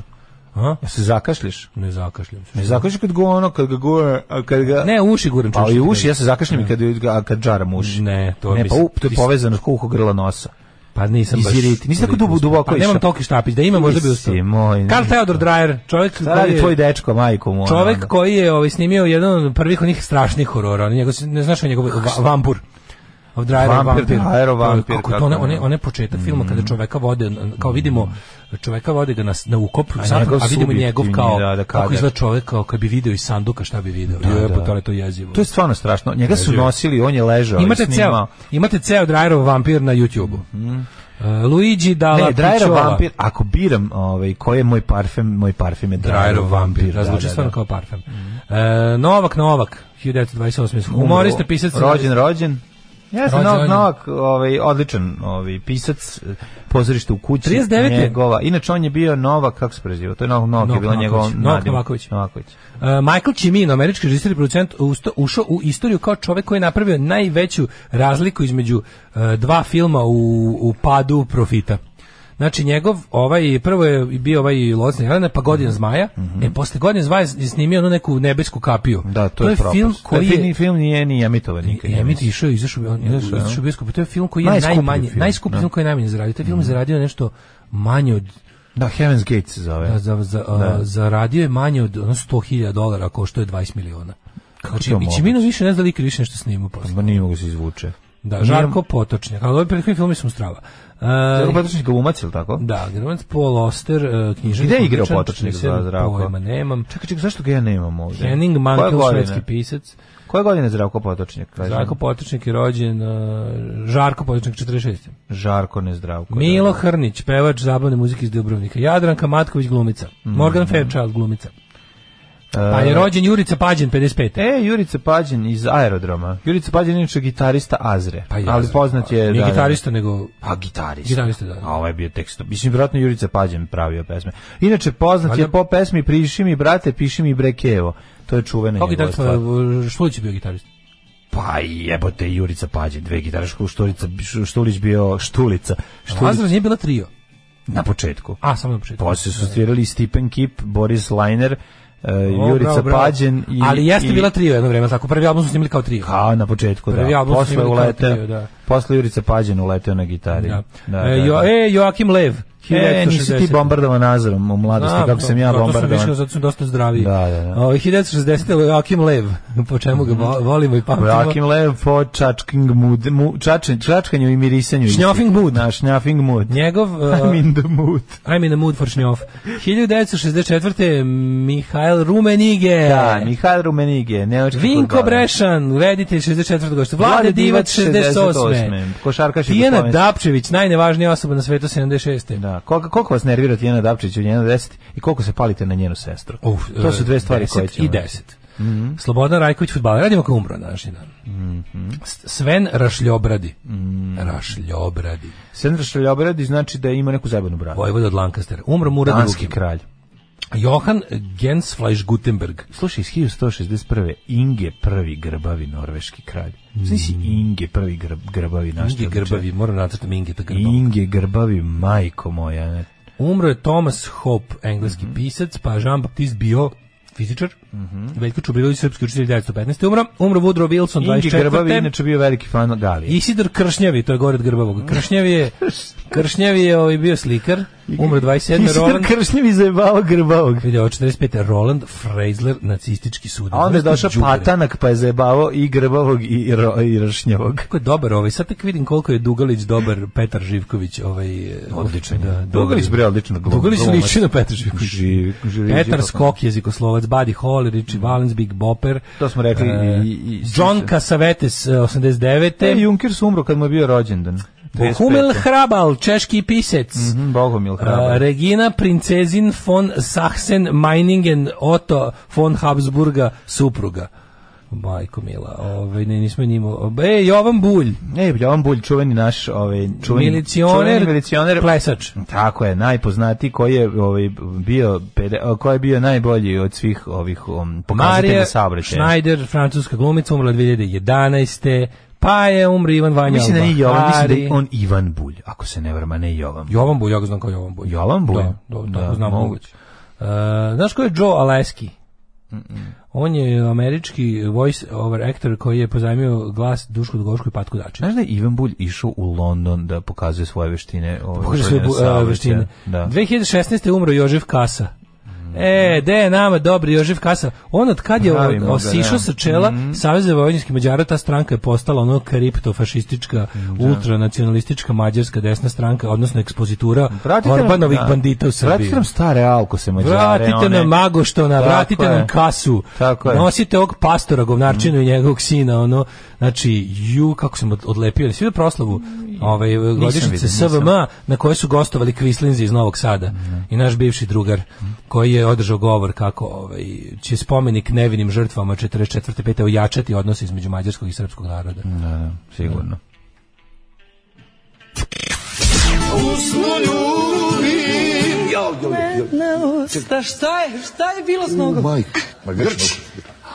Ništa strašno, ovo je uživo u emisiji. Evo, ekskluzivno, Kjeba ima grč. Ljubavi, željo pusta. Alarm sa Daškom i Mlađom. Velvet Tone, taj plišani. Velvet Tone, plišani zvuk. Da, plišani zvuk. Jim Jaramud. Može tako se zove. Jim Jarmusch, to je Joachim Lev. Jim Jarmusch. Mariš Najdiš glumio kao Bertoluccija u filmu Poslednji tango i Keš u Parizu. Poslednji tango i Keš u Parizu.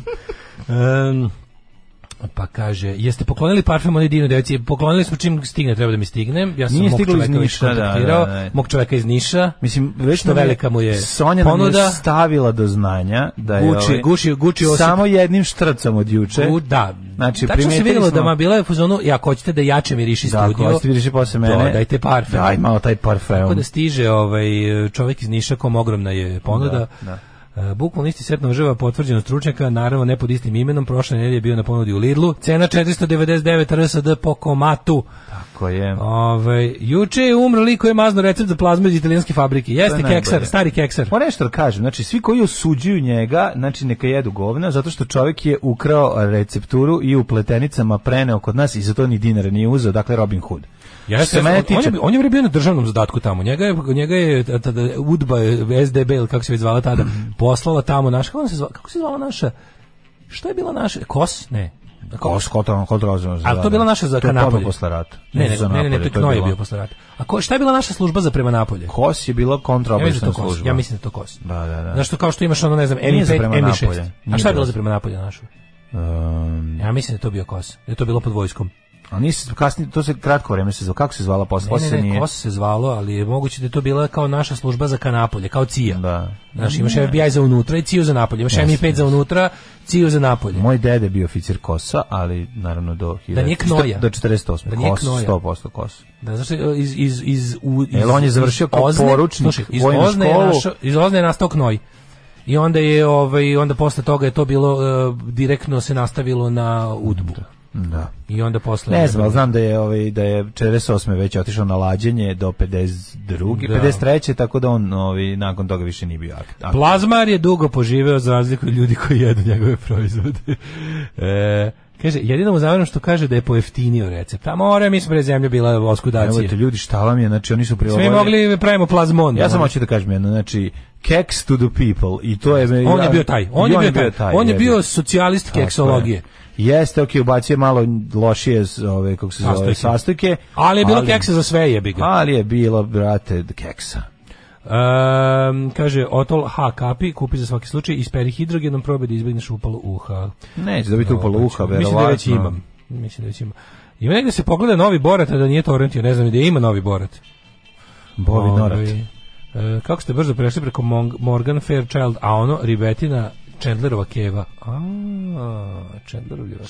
Chandlerova keva, nisam to znao. Daj da vidimo, Mlađo, what kind of weather is expecting us? Hajde.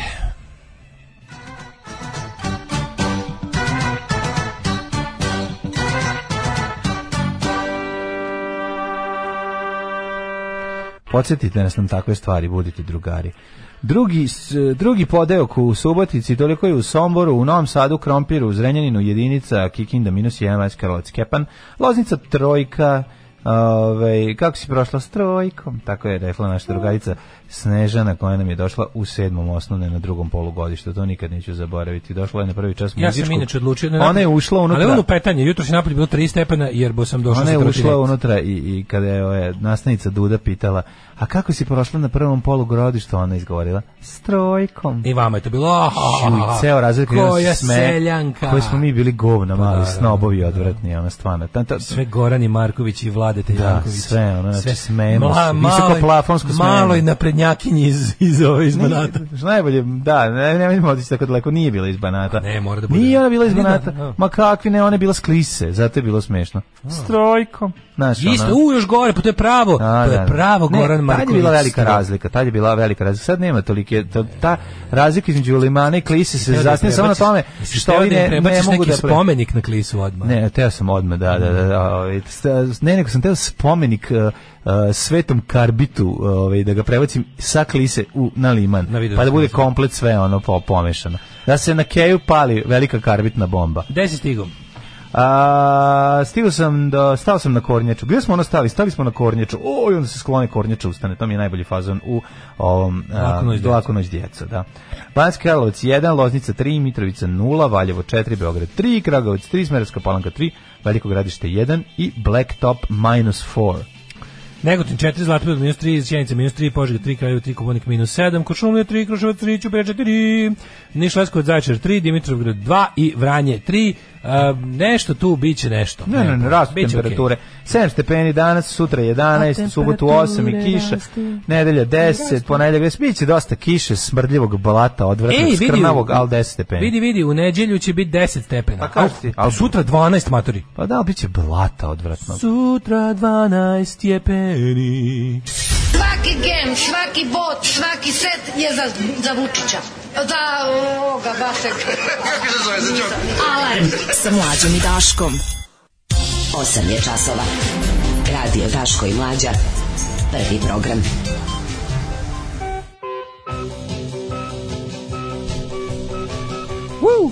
Mladene, živimo iščekivanje. Danas susret Đoković-Vučić. To danas? Pa da, ide na poklonjenje, Đoković ide na poklonjenje. To je međusobno poklonjenje. Jako mi zanima šta to treba, jel to će biti Nestorović? Treba, ono neće. Treba dođu Sem Osmanagić, Semir, Nestorović. Ono ultimativno. Sad Vučić kreće u Miroljub, treba dođe Miroljub i sad Vučić znači otvorit će kao prugu, čovječe. Da, otvorit će Đokovića. 7 godina. Ne, on ide sada da vidi kako je Novak Đoković narodno, da mu Novak ispriča svoje 7 godina na Tibetu, svoje svoj život u ovim kazamatima australijskog, $7 tretmana u ovom, kako se zove, hostelu. To je biti dobra fotka Vladeta Janković, Marinika Tepić i Zdravko Ponoš, baš je dobra fotka. Kao, takvih fotaka fali, ima neki taj moment, kao stare fotke slikane filmom. Baš onako, popuna je onako, ima dobar pokret i dobru atmosferu, takve fotke više ljudi ne prave. Imamo skupština koja treba da se upuca u glavu sada ovih dana i da se samo ubije i da se sama sebe da se, kako se zove, samo raspusti. Ali pre toga ima da usvoji zakon o novoj pozajmici od Kineza. Pa naravno. Za zaduživanje 1,83 milijarde evra. O majko mi, ali da nam ga zavuku za kraj. Da. Građansko-demokratski forum. Koga boli dupe za vas? Građansko-demokratski forum je najnovija Vučićevska prevara, gde su ono kao ti likovi koji sad, kad kažu ne, to su kao pravi dosledni, to je kao LDP, to su oni kao true believers, a ono uvek su tu kad treba da nešto sabotirati, nešto onako, kao kad treba pokazati kako u Srbiji ima dijalog, kako može opozicija na medije i ostalo. GDF ne podržava akt o nenapadanju opoziciji protiv kandidature. Dobro, vi ćete sa svojih 0,02% da razbijete, ali molim vas, budite najbolji na Twitteru, želim vam puno uspeha. Dojevo pripremi atentate na Vučića, stigla iz Francuske, atentatu nema ništa. GDF kao zaklani ostatak Sergejevog pokreta slobodnih građana, znači abortus. Kad bi abortirana beba mogla da abortira, to bi bio GDF u politici. Pa ćemo tako da vidimo svašta. Ostanite uz nas. Sad sam vidio Branimira Glavaša, pa sam se malo iznenadio. Sve, stvarno, hvala Bogu, sve je zdravo pravo, da pere umo. Kako umo? Pa dobro. Ajde, sad mi da plaću, to sam ti rekao čisto da znaš informaciju. Alarm svakog radnog jutra sa Daškom i Mlađom. Slušali smo Solution, Scott Morgana i sjajan detroitski zvuk. Pesma nema kraj, pa i ne treba da ima kraj ovakva pesma. Scott Morgan peva, a gitaru sviraju Šveđani i bubnjeve i sve ostalo, to onda zvuči ovako. To kad se stari proto-punk rocker udruži sa gomilom ljudi koji sviraju sa dušom. I znaš kakav se onda dobijete, znaš kakav riba ima glas muziku, ali kako treba. Pa sve dobijete kako treba, da. Odličan soul. Poznajem 2 mlade žene koje su juče plakale gledajući konferenciju 3 opoziciona kandidata, dirnute prilikom da konačno vide normalne ljude kao alternativu ovoj je to moguće, mislim? Moguće. Slabo divanim strani jezik i uvijek me impresionira neko ko govori više jezika, tako i sa Novakom. Tek sad počinjem da kapiram da je čovjek idiot. Susret Noleta i Ace će biti porodični Đoković sa mamom i tatom, Vučić sa mamom i tatom, suprug je u zadnje vreme u kućnom pritvoru, predstavnik ptice i delfina sreće se sa gospodarom majmuna i muha, ja bih rekao. On je naš Lord of the Flies, mi smo svi njegovi Ko govori da novog predsjednik Foka Delfina i malih buba? Meni je to presmešno. Rekli smo neki Obradović, beše, to je njegov neki trener. Bivši neki trener teniske reprezentacije Srbije, tako nešto. Uzeo sam Amazon Prime video na godinu dana, podelio bi diskretno s vama user ako želite. Može li Amazon Prime kod nas da radi? Ja mislim kod nas ne može, mora da se nešto preko VPN, da ne postoji mogućnost da se normalnim internetom da ako nema gleda. Ni Amazona neće biti ni fazona, ali znaš šta je fora? Amazon se osušio. Pa tako je. A znaš šta si ti meni radio? Znam kako neću znati. Znam ja nastavak. Obojicu ignorisati, naročito tako zajedno u kompletu govnari. To je susret na vrhu. Na dvojicu. Ne, mislim na Đovaka i Vučića. Još smo spomenuli Fate No More Angel Dust, jedan od boljih synthesizera u rock'n'rollu. Ja kao svirač synthesizera se slažem sa ovim. Da. Pa onda kaže KOS je bila vojno-bezbednosna služba, DB civilna, a SID pri SSI-u specijalizovana za prikupljanje informacije, to je špioniranje. I KOS i DB su se bavili kontraobaveštajnim radom, to je praćenjem svih sumnjivih, bez obzira na adresu, tako da kaže hashtag Ilija Čvorović. Da, kaže VPN, da, VPN. Šta smo imali juče? Juče smo imali VPN, very important person. Šta smo učinili? Mi smo počeli suđenje ovome Miki Aleksiću koji je tamo objasnio da je on... Ja malo da porazgovaramo o tome, lepo se nadovezao taj govnar na kako se zove, na ovo sad neki, kao da je u toku, mislim, to ide u talasima. I sad je, fora je da ovi neki desničarski krugovi, konzervativni, stalno traže neki način da dopru do što veće mase i da pridobiju se koristeći kvalitetne ove algoritme koje trenutno društvene mreže nude. Sad je u toku baš neka ofanziva, vidio sam na primjer na Instagramu, znaš, oni nekako valjda tamo ti kad kupuješ onaj oglas, ti kažeš prilike gde hoćeš da ga Instagram gađa, kome hoćeš da ga pokaže. Jako je to važno. Da, to radiš i kod YouTube-a, to radiš i kod... Oni su verovatno misli da ono kao, ne znam, beli heteroseksualni muškarac u ranim 40-im je odlična meta za njihove te kretenske, incelske, antifeminističke postove i stranice. I sad meni iskače taj neki racionalna psihologija. To je dodatno problem što se taj nalog reklamira kao zaista nalog psihološki, čak i kao tamo u Aboutu stoji da oni kao i pružaju neku terapeutske neke usluge, nešto. A u stvari je najgore Jordan Petersonsko incelsko sranje, koje je antižensko sranje, koje je uz pomoć te nekog tog ciničnog kvazi, ali to je stvarno kvazi humor, mislim, znaš, kad nešto nije smešno. Znaš, onako neko provali grozan seksistički fazon, pa je smešan, jebi ga na smešce, bude ti krivo što si podržao nakaradnu stvar, ali je smešno, kad je smešno je, znaš. Ali ovo je tako jadno. I sad ima taj, vidjeli su svi, znači, to je samo jedan od tih, toko je prava mala ofanziva, to u talasima ne nije bilo mesecima, i sad opet ima. I nekako koincidira sa ovim, gde se suđenje ovom najordinarnijem seksualnom grabljivcu, Miki Aleksiću, pretvara u kao suđenje muškarcima, što su kao, znaš, sve se pretvara u zbog te njihove prirode. Ne možeš više ni jebat klinku koja ti dođe na privatne časove glume kad ti hoćeš. Ko nekad. Mislim, šta nam je feminizam uradio, jebote. Kako ja da zlostavljam klince koji su mi došli na, ne znam, kao na časove glume. Kako ja da uzgajam decu za jebanje? Kako da uzgajam decu? Mislim, jebote, taj feminizam... Usrali su nam sužije. Misliš da je a naši stari vitezi koji su bili muški, koji su lutali šumama i lovili vukove, to bre čoveče, ko je njima smeo da uzme dete kada će ga izguze? To ništa bre, mogo je da oženi ako je hteo. Mogo da oženi ako hoće. I onda ide ta neka kretenska priča da ono kao, jako je teško da oni kao, oni se teška srca ogradi od najgrđih stvari, jer njima sad svaki otprilike počeli su onim nekim. Meni je to neverovatno, to je tako bezobrazno, zato što tako neko baš jako džonom. Okej, primetio sam da to počne uvek s tim tako nekim laganim, ali posle nekog vremena kad pratiš, ideš niz tu spiralu tog to je Jordan Petersonovština, razumeš, to je bukvalno to, tipa, najugroženije biće na svetu je beli heteroseksualni muškarac. To ti, znaš, kad vidiš... Nama preti nestanak, znači, s jedne strane pritisno feminizam, s druge strane druge rase, migranti, savremeno doba koje odužima muškost, pa jebote, ako ti je kompjuter uzeo muškost, jebala te muškost, stvarno, super ti je muškost bila. Ako su ti dve Instagram stranice sa feminističkim, mimovima uzele muškost, jebote, bolje si sam sebi uzeo. Ne, kad vidim, znaš, kao da je kao lik se slike na Skandinavci, Branislav Lečić, onda ti je jasno, znaš, u kom pravcu ide i novina i sve i kako se šteluje javno mnjenje i kako bi trebalo da izgleda, znaš. Ali znaš što je najodvratnije? Odvratno šta izgovara ovaj čovjek, mislim, na početku suđenja. Da, on je žrtva medijskog progona.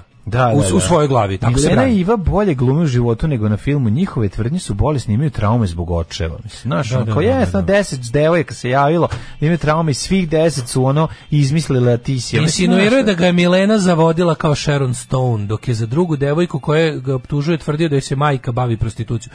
Mislim, znaš ono, kako se odjednom, a znaš šta je sad najluđe? Mlađo, 30 godina smo mi slušali o školi glume Mike Aleksića. Mislim, ajde da se vratimo malo na to, na tu neprikosnovenost, te kao gospodske, fine, on je njih, znaš, oni su učili da se krste kod njega, on je njih kad je post bilo on je isterokomunizam i vratio visok plafon u decu, samo što mi pritom uterivaju nešto drugo. Ali, i znaš, i ona ta cela priča, ali na kraju kad padne, kad se udari ono pukotinu u tu fasadu, to se sruši za minut uz takav smrad. Pa da. Znači to se pukne iz tih pukotina izleti tako đubre. To je teško govnarstvo. Onda kreće to nešto najluđe, tipa no mama ti kurva mene optužuješ da sam te, znaš, i tako kad zavodila kao Sharon Stone, pa vidi kad te zavodi, a znaš šta je najluđe? Ja rekao, dobro, nek je to i tačno. Devojčica od dogovora, tvoje da ne budeš zaveden. Mislim šta ti kažemo. Sve ide, ali kao sigurno nije tačno. Gari, ti imaš 50 godina, ona ima 15. Ona je tada imala da nije tačno, ali da budemo tvoji đavolji advokati. Šta sada dobije sad kao olakšavajući okolnost zbog toga. Da, pa nemoguće, znaš kako je bilo, mislim, jednostavno nije, ne možeš. Znamo li koliko prijava postoji za njega, mislim, znaš kao koliko prijava, znači ovdje su dve glavne. One sve imaju traumu iz porodice, pa si se ti tu šta pojavio da im šta, on razumiješ. Da ispuni traumu, mislim, to je jednostavno jezivo. Ja moram še nešto da dodam što nema veze nik sa razumom, ali jednostavno meni smeta način na koji on drži cigaretu dok puši. Da, znam. Koliko to mene nervira. Ne tako ovako. Tako kao neki efendija da sedi na ljudi koji imaju muštiklu, znači muštikla je već znači ljudi koji imaju muštiku i produži cigaretu zbog toga izbio bi im iz ruke. Mene ta muštikla toliko nervira. Da, najgore. Ne znam zašto. Najgore kada se poklopi. Tito me nervira kad drži muštiklu. Ne znam kada se poklopi ta unutrašnja ružnoća sa tim spoljnim kao nekim bude onako jebote da. Ali nije ti kad držiš frajerski, to nije ovako. To tako drže, razumeš? Kemfri Boga kad naopako drži ovako kao da drži jako. Nema muštiklu bre. Da, ali kad neko ima koji drži cigaretu tako. Znači, postoje... Da, Dule Savić i Marina Rajić, Savić ga brane, naravno. Da, pa šta ti je, bre, to je naš.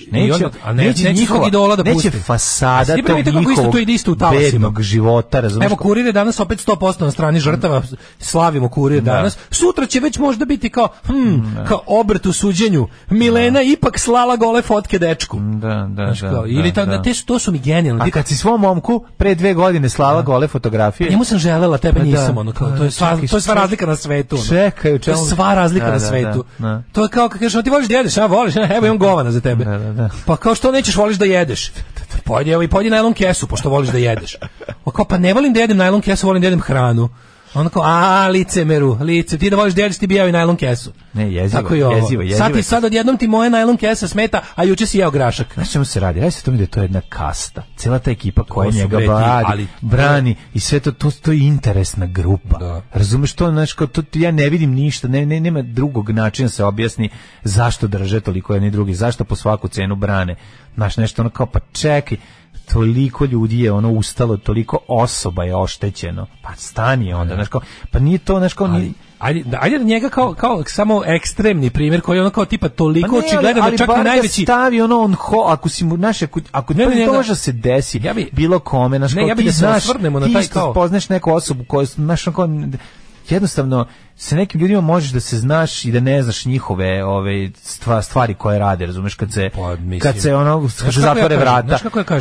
Ali ono kao predrasude su u principu kao loše živjeti, ali predrasude su ne dolaze ni od čega. Znači kada predrasudu treba proučiti i zaključiti da li tu ima nešto ili je bila predrasuda. Razumeš? Ovo ti jedna od tih stvari kao, ono je bilo toliko sumnjivo, bilo 150 crvenih, pa ne kao 150 crvenih zastavica koje moje predrasude o nekome, ja imam predrasude isto ljudi. Svako ima predrasude, ali gledaš da ih staviš po strani. Da. Ne, ja mojim predrasudama, sa predrasudama. Ja moje predrasude proverim. Jebi ga. Znači ako mi neko izgleda nešto, ja imam neke metode, znači postoje, kako ti kažem, postoje predrasude koje su Znaš što je još najčudnije? Moje predrasude koje ja imam su potpuno suprotne od kojih nekih uvreženih u velikih, kao tipa ono, znaš, kad hoćeš da optužiš, ne znam, ceo narod za nešto za ne mislim o tome. To su generalizacije. Generalizacije, da. Ovo nije generalizacija, ovo je kao tipa, ja imam kao moje iskustvo u životu mi govori, stvarno ću da lupim, ono, nemojte me sad držati, ali kao tipa, čim on ima muštiklu, ja bi tu nešto proverio. Naravno da je to, na primjer, klasičan primjer predrasude. Ali mi je taj glupi, ono, kako se zove, ono, nešto je kod mene zbog ranijih iskustava mi je upalio neko svetalce. Da budem, hteo ne hteo, to je nevoljno. To je nevoljno. Znači, hteo ne hteo mi to upalilo da budem na oprezu za neke stvari. I jako volim kada vidim da sam pogrešio, mislim. Da kažem, eto, ovaj samo ima muštiklu. Ali me muštikla naterala da proverimo 3-4 stvari. I ono, better safe than sorry. Ali hoću da kažem, znaš, kod ovih stvari, ja kad sam video taj kao, meni je sve, ali mislim, ja ono kao, sad neću da budem taj ono kad sam vam ja još govorio, nema toga ništa, ali kao, intimno se sećam ono kao, sa nekim mojim prijateljicama, koji su mi pričali da jako se trude da upišu svoje dete kod Mihajla, ja sam rekao, nemojte, ljudi, nije to nešto u redu. Nešto tu nije u redu, evo i šta mi je tu sve nije u redu. Taj odvratni, patrijarhalni, striktni, desničarski, to nešto meni, ono kao iskustvo mi govori da to nije to. Da je to ne ta priča o disciplini i ono roditeljskoj atmosferi porodice u toj zajednici, ni to malo već. Ja znam da se to prikazuje, a to ono suludo, znaš, ono što ćete preporučiti kao dobrog čoveka u srpskim medijima, za mene je crvena zastava da pogledam ispod toga. Kad neko kaže on je donator te i te crkve, pomislim kao, pa sigurno i taj novac mora biti krvav. Znaš, kao ko uopšte želi da pomogne izgradnju beskorisnog objekta kao što je crkva, ako nema nešto, ako ne misli da time spašava, jer je i sam naučen da je to duša. I onda kao naš sve te stvari, on je znaš kad kažu kršten sportista, donator crkve, već vidim da se ne bismo baš družili, a sigurno da ima i zašto, pa ako me ne mrzili mi je bitno proverim, znaš, o toj vrsti predrasuda ti pričam. Da, pa dobro, to je druga vrsta predrasuda, to ti je predrasuda kad vidiš ono nekog lika koji te podsjeća na nekog stranačkog uhleba koji je ono, znaš, kao uznapredovao u stranci i dobio neku poziciju, kao velik juče iz Velikog Gradišta što je peglao i celu porodicu. Pa to je više priča o tome kako u toj pustinji zvanoj SNS to je nešto nije nego taj čovjek je sigurno pre toga taj prvi koji će skočiti da pliva za krasni čvrst, koji će ići da ja pitao tamo na Twitteru, se može plivati za časni krst ako nisi krimus? Ili ima ta opcija Jer imate opciju da sigurno ima, dvojica. Pa nego je, ali da, im pravo si ima tu nešto. Većina su, kad vidiš u bilo kom mestu, kad vidiš ko pliva za nekrstje, su to ono kao dobri ljudi s kojima bi se družio, pa nemoj me zajebavati. To je na primjer opravdana predrasuda. To je predrasuda koja ima utemeljenje u stvarnosti, u našim životima, koja traje već 30 godina. Nego da se vratimo samo kratko na ove ofanzivu, te nekako, pa to je desna, mislim, antiženska, mizogina populacija koja jednostavno nalazi, to je deo njihovog političkog programa. Ja bih volao da ljudi, zašto kad god juče sam nešto kao izreagovao, napravio taj neki analizu tog jednog koji je sad najpopularniji, koji je platio jako mnogo promocije, ta racionalna psihologija, to je jedan baš jako odvratni, ružni, mimovski pristup, da je onako zdravo, ja sam Jovan, kao video sam devojku kako se davi u reci, nisam smeo da skočim da joj pomognem da me ne bi optužila za seksualno zlostavljanje. I tako neke, što ono nikad nije se desilo situacije koje služe da kao neki cinizam i to, ja tačno znam, nažalost, ljude koji kad to pročitaju kao, pa dobro i kaže, šta danas je sve seksualno uznemiravanje. 70% ljudi u Srbiji. Znaš kako je to strašno? Oni tačno kucaju na otvorena vrata. I onda meni, znaš, u želji da sprečim da ljudi puše ta sranja, ali ti primetite kako to je isti mehanizam. Uvijek ti se proda priča o tome da si ti takav kakav si okružen. I da ti svi živi rade u glavi i da nipošto ne sagledaš možda slučajno gde si ti sve u prednosti u odnosu na ljude. Mislim, ono kao, jebote, roditi se kao beli muškarac je već onako prilična premija u životu. Zato što je svet namešten za njih. I da kreneš od toga da su oni večite žrtve i da ceo svet njima radi u glavi, to je.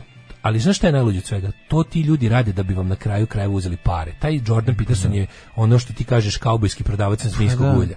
To su stari, dobri prevaranti 19-vekovni koji there's always one more town a little further around the bend.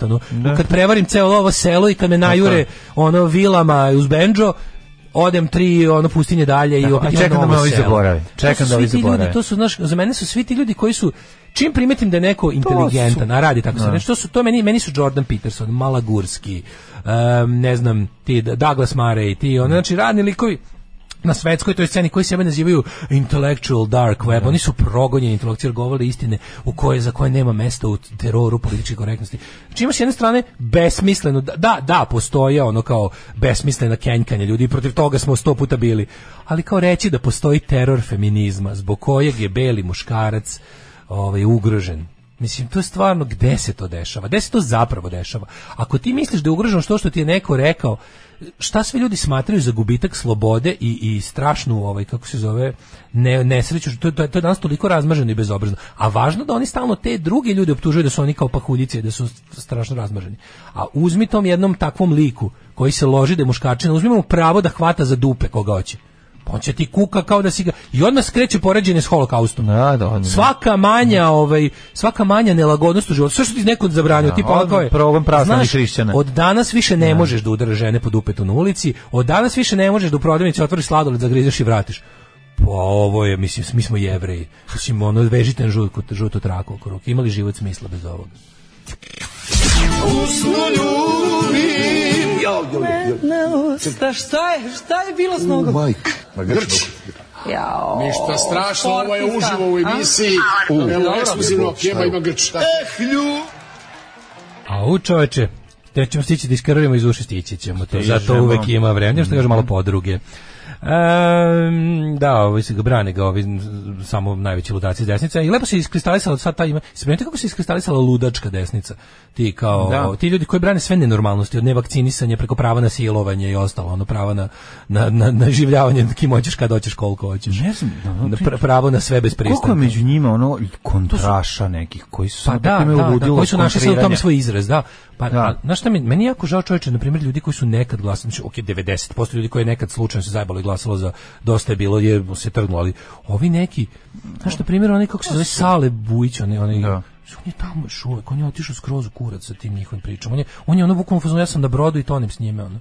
Ško on je bio normalno, on je sad antivaks, fura tu cijelu priču doje, on je ostao dojebilovac, razumeš? Fura antivaksersku priču. On je i dalje njih sve tamo kandidati, razumeš? Kako to meni baš nekako ono, pre par meseci bilo tako, nadam se, možda se ono uveđu na trgu, ja se izvinjavam i presrećan bi bio da sam pogrešio, ali čini mi se da on još uvek tamo. Znaš, da je otišao u taj ono neki... Da, on je jedan od inteligentnih ljudi na televiziji Vojvodine. Evo ti primjer, recimo, ljudi koji su ti bili kao glas zdravog razuma do skoro, a onda otišli u dupe s njim, ono, Joe Rogan. Joe Rogan je pre godinu dana bio relativno normalno, ali on je pod pritiskom tih onako tipa, hoću da bude... On je umislio da mu feminizam i politička korektnost dišu za vratom. Ja mislim da to... Kako možeš imaš sopstvenu produkciju, jebote, šta pričaš, ono kao... On je otišao isto kurac. To su ljudi koji su imali neki na nekom trenutku prsli i onda su prešli na drugu stranu. Ljudi, molim vas, on kao zadržitelj, ja kao jako ostrašćen čovjek, ali stalno se preispitujem, stalno kao da li je ovo tačno, da li je podatak koji mašem tačan. Ali nije tako. Ljudi, ono odvojite malo vremena, to je jako važno, to je dobro, zašto ako volite da budete u pravu, a ja volim da budem u pravu. Znači, onda gledajte, da biste bili u pravu, morate da znate gde ste pogrešili. Postoje ljudi koji neće nikad priznati grešku. Pa ti ljudi odluče da idu pogrešnim putem. Ne može, znači jednostavno nije moguće znati sve o svemu stalno. Pogotovo u globalnom svetu u kome stalno što pričamo o svemu. Mi ovdje stalno pričamo o svemu. I ja kao imam mišljenje formirano na osnovu podataka koji mi stižu. I sad, naravno, pritom moram i da uzmem u obzir to da izvori koje sam ja odabrao su možda nisu dobri. Razumeš kao, ili mi ih daju ono što želim da čujem. Pa razlika između tebe i tog drugog čoveka je što ćeš ti reći jebi ga zajebo sam se izvinio. Ovo nije bilo tačno, nisam imao dobre, čak ne mora da bude ono kao, ako toliko voliš sebe, pa reći kao jebi ga, nisam imao dobre podatke. Doneo sam zaključak na osnovu loših informacija. Ono. Pa znam, ali će ti istina biti važnija od tvog ega. Bogu, naravno da je istina važnija. Ne, ali istina je važna. Lepo je kad se moj ego istina poklope, ali jebi ga kad ne poklope. Ali to su ljudi koji su u fazonu, ako se ne poklope, tim gore po istinu. Dobro, ti si se izlagao u mladosti dosta, tako da si sad čovjek koji ide uglavnom, ti uglavnom sad tražiš istinu. Kaže, ti se preispituješ s moralom, oni se preispituju s pratiocima, pa baš to. Da, nije to. I drugo, znaš kao, ljudi su u fazonu kao, ja sam sad kao zauzeo neki stav, neku stranu i sad moram čekati, nekad se i okolnosti promene. Razumeš? Nekad se desi da... Možda ti ljudi nemaju moralne dileme, eto. A nemoguće, razumeš? Pa nemoguće, otkud? To mi je malo nemoguće, zašto razmišljamo o tome da kao, evo, na primjer, postoje okolnosti, znaš kao kad pričaš tako nešto, postoje okolnosti u kojima je, ako postoji okolnosti u kojima bi ja nekom rekao jebi ga glasi za Vladu Jankovića, onda znači svaka okolnost postoji. Znači da se desilo nešto što je ono što preti gore od toga. I uvek si Kari, mi vraćamo mogućnost izbora u Srbiji. Mi ne vraćamo. Tako je. Mi vraćamo poenta priče. Znaš, kao što smo za vreme Skidanjića Milošića skidali ratnu opciju. Da. Nismo skidali nacionalizam, to nije bilo. Pa nije bilo. Isto kao što ja ljudima kažem, ljudi, na glasačkom listiću neće biti nikog ko priznaje genocid u Srebrenici. Neće biti nikog ko... To znači, o tome ne glasamo. Razumete? Ljudi, mi smo u jako velikom kursu. Pa da, i onda kažem, vidite ljudi... Razumemo. Znači, mi smo u septičkoj jami i sad prvo treba da se potrudimo da nam brada i usta izađu iz govana. Znači, a onda će ostatak tela i dalje biti u blatu koje je žestoko, ali mi to moramo prvo da govorimo. Pa mi moramo prvo da izvučemo usta. Znači, to je osnovni problem. A ne možemo popravljati probleme prvog sveta u Srbiji koja je pepeljara Evrope. I to je problem što ne mogu, i zato njištanje i vrištanje na Twitteru nikad nikom neće ništa doneti dobro, zato što to nije realan problem. Realan problem je sagledati situaciju u kojoj se nalaziš i onda vidjeti šta zaista možeš da uradiš. A sad je kao hajde da vratimo mogućnost smenjivosti vlasti. Znači možeš da sediš do preko sutra ujutru u palačinkanici i čekaš gulaš. Not gonna happen. Ali pošto si došao da jedeš, znači gledaj da ne umreš od gladi, pa da bi bio u prilici da potražiš gulaš, znate moja hrana analogije, tako se najbolje sve razume. Ajmo koju bitku da imamo. Ne moramo nećemo biti... Ajde da sad pojedemo palačinku, da bismo imali snage da stremimo ka gulaš u budućnosti. Molim vas, ovo veliko misle. Ne, ovo veliko misle bio obrano. Hajde da izdržimo ovaj gulaš da bi posle mogli pojesti palačinku. Može i tako. Mislim, ja bi to tako radio. A to je stvar percepcije. Znači, kad sam rekao pre neki dan, kad mi neko rekao, tako smo glasali za Koštunicu, ko sedim rekao, pa jebote, ja bi sad opet glasao za tog istog Koštunicu sa svim što znamo o njemu, da sklonim Vučića. Kad smo glasali za Koštunicu, cveće je procvalo u odnosu na život pod Slobodana. I trebalo je godinu dana da se on pretvori u čisto đubre. Šta je vama? Ali za tih godinu dana smo dobili foru da uradimo neke stvari. Razumeš, i onda tako stalno gledaš, mislim, neću večito glasati za manje zlo. Hoćeš večito da glasaš za manje zlo. Šta da ti radi, tako ti je. Kao čovjek koji se rodio bez ruke, će kao biti bez ruke. Jebi ga, i sad možda odustane, a može i da izvuče najbolje od života bez ruke. Pa mi smo ti ljudi rođeni bez svega u političkom smislu. I tako nam zapalo. Drugo, nismo samo ni rođeni, svašta smo mi sebi amputirali. Svašta smo, mi nismo čak ni čovjek rođen bez ruke, mi smo čovjek koji je dobro sekao svoju ruku nožem za lebac, pa kad je konačno osekao bio imam 2 rukavice, šta radim s njima? Mislim, od prilike. I onda situaciju u kojoj mi stalno, kao neću da biram manje zlo, hoćeš da biraš manje zlo, jebi ga, hoćeš da biraš manje zlo, kao što mi uvek kažemo, kad ti kažu da ćete ubiti, pa ti kažeš idemo sad te ubiti i ubit ćemo te sigurno, hoćeš da te streljamo ili da te prekoljemo? Ti on kaže hvala vam na ovoj mogućnosti izbora, streljajte me. Prekoljite me, ja sam Srbin. Ali to nije, kad idem da idemo, inat, pa mislim, to je i druga stvar, ali opet ne smemo zaboraviti jednu stvar. Ja ne mogu više, ne znam šta je starije.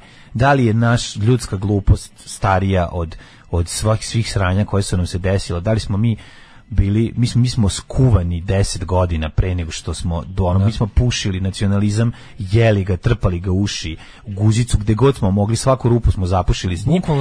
Onda je krenulo, ali to je servirano, kako ne znam, ti ljudima je servirano, ti si i nakon toga morao da granatiraš da bi taj nacionalizam probudio. Znači ti nisi mogao u Bosni napraviti rat dok ne ubiješ snajperom ljude i granatiraš, zatvoriš ih, opkoliš ih i na taj način ubiješ jednu ideju da bi drugu favorizovao. A ta druga je, znamo nacionalizam. A s time si pojačao oba nacionalizma, nacionalizam žrtve i nacionalizam ovog napadača. Tako je, ali je fora što znaš, ali ja sad već nakon 30 godina i tih nekih 10 godina u kojem smo mislili da ćemo sad, da smo na nekom putu da gde možda ako skrenemo, izaberi svoju postolovinu, pa sad ako se desi to i to možda. Ja cenim ljude mi smo jednostavno ipak odlučili da lagano su počeli da nam vraćaju kako se zove, od košara pa nadalje ponovno nove mitove, nove tako je, nove ko kosije, ko vodu nosi, nove ko će da rađa, ko da brani. Kontra udar teške konzervativnosti koja je zapravo, pazi, to su stvari, ekipa 2:0 koja ima sad 17-18 godina i koja je ceo život primala, samo to. Birala veronauku umjesto građansko, jednostavno ćemo biće, ta deca su lakša za manipulisanje. Ali kad pogledaš, kad ljudi koji su nikom živom religiju ne bi mogu da utraš odrastao mozak. Za kraće vreme će moći da ih da ih potpuno naš kupe, da im objasne da im kupe, da ih da im objasne. Ti moraš da, i znaš kao, pošto nema opcija da nema popa, moraš da biraš Grigorija umesto Amfilohija. Ja sam, mene boli svaki atom, mislim, ako postoji stvar koja, pa naravno, koja apsolutno želim da vidim, pa da, i onda kažeš, pošto je izbor Grigorija, nema izbor, za sada još nismo stvorili društvo u kome, ali meni se čini, znaš, ovo kao sad čini mi se da je biranje Grigorija putka da ne bude jednog dana popa. Razumeš? Da. Ono kao, zato što je, mi sedimo ono bukvalno na dnu bunara. I sad ima ono kao, nema niko nam nije bacio konopac da odemo gore. Svi nam daju neke blage onako stepenice da budemo, da ne sedimo baš s dupetom u vodi, nego da budemo malo klize i to tako je, loše su, šanse da opet padnemo dole su ogromne. Nije vertikalan put gore, nego je blagi neki ono kao spiralni, pa ajde kažemo spiralno stepenište koji ide po obodima bunara i polako te, znaš, i ti kažeš ima put za, ima lik koji ti dodaje ašov da se još okopaš u bunar, ima ne znam, onda kažeš kao pa ajde, znaš, pošto niko nije bacio konopac, a konopac možeš da stvoriš, ili ajde kažemo da će na recimo posle 5 metara će biti konopac, pa moramo ići ovim spiralnim stepeništem mislim, pošto ljudi koji su za odmah konopac, to je za revoluciju, ja sam za to, ja ceo život sanjam, to želim, to je razlog, ono kao moje najveće moje želje u životu. A kao, brate mili, pošto niko drugi, nisam našao dovoljno ljudi koji to isto žele, na način na koji ja želim, da stvorimo uslove. Ja ne mogu više pozivam ljude da ne učestvuju u izbornom procesu kad nikakvu alternativu nemaju. Hajde mi imamo revolucionarnu organizaciju koja je radila godinama, spremala kadrove, gomilala oružje, ne znaš kao, spremni smo, jebi ga, samo čekamo. Nemamo ništa od toga, imamo gomilu zgubidana na Facebooku koji lupetaju, svađaju se oko svake sitnice, pogotovo na levici. I sad koja je takva situacija, a društvo nam je za sve to ovo naše vreme pristajanje isključivo na revoluciju otišlo toliko daleko desno da je sada, ljudi moji, Vladeta Janković postao levo od nečega. Tako je. Vladeta Janković je postao levo u odnosu na nešto. Pa to samo govori u kom kurcu je društvo. Što rade Dodik? Pričam ja. Zaboravio si zmaja. Uza se i murti i kurti i beznačajni. Zapostavio si zmaja. Milorad. Pričam ja. Alarm sa Daškom i Mlađom. 9 je časova. Radio Daško i Mlađa. Prvi program.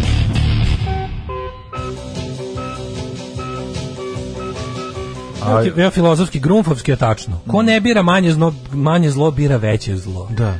To je jednostavno. Tako mislim, znaš šta, ideja je da društvo doteraš do momenta kad možeš da kažeš sad ne biramo manje zlo, sad imam pravo, imam luksuz da biram svoju ideologiju, svoje ljude, ono što je meni, evo ja kažem i na ovim izborima, imate na gradskim izborima, imate ovu koaliciju, možemo, da, to je nešto za šta bi ja glasao da živim u Beogradu. Neću da budem Grigorije koji je podržao Vladetu Janković iz Düsseldorfa, ali kako se zove, evo imate, mislim, to je nešto evo imaće, ako se ova PRL sakupi pa se predaju liste, to imate i to.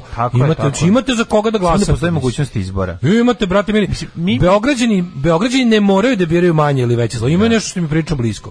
Na Republici verovatno to nećemo imati. Zato što ćemo glasat ćemo za ono što najviše ima šanse da pobedi. Jovane sa Happy-a i sa Pinka zauzmu pozicije, štiklama će ih braniti, neće ti dozvoliti. Mi se borimo za osnovno pravo, za vraćanje smisla, znači pa tek onda sve drugo. Biramo se za vraćanje smisla. Dakle, nakon eksplozije bede, jada i gluposti, znači sašivamo neko odelo kakvo god da se ne smrznemo, je tako to gledajte. Tako da ne znam kako. Želim da vidim da društvo u kom živim je krenulo bar najblaže rečeno u pravcu u kojem ja želim da ono ide.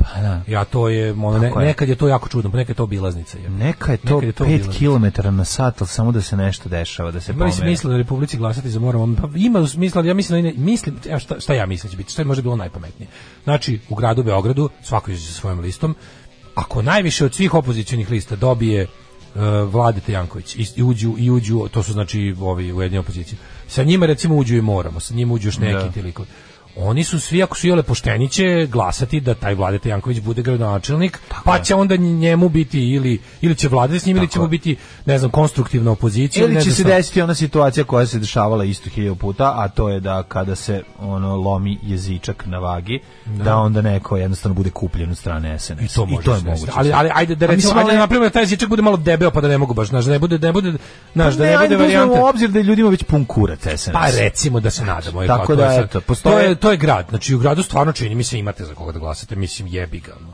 Znači, imate, opet paralelu s hranom, imate jelo, možda nije baš skroz po receptu kao što vi volite, ali je to jelo. A s druge strane u Republici, meni iskreno ti kažem, meni je malo bez veze što se taj moramo rasplinuo na Republiku, jer realno ne vjerujem tu ima neke velike šanse, ne vjerujem da su stigli da izgrade infrastruktura za tako nešto i mislim da bi oni trebali isto da podrže i da izađu možda sa svojom kako se zove listom na parlamentarne izbore bez predsjedničkog kandidata, a da svoje ljude savjetuju da glasuju za Ponoša. Jer taj Ponoš u stvari kandidat?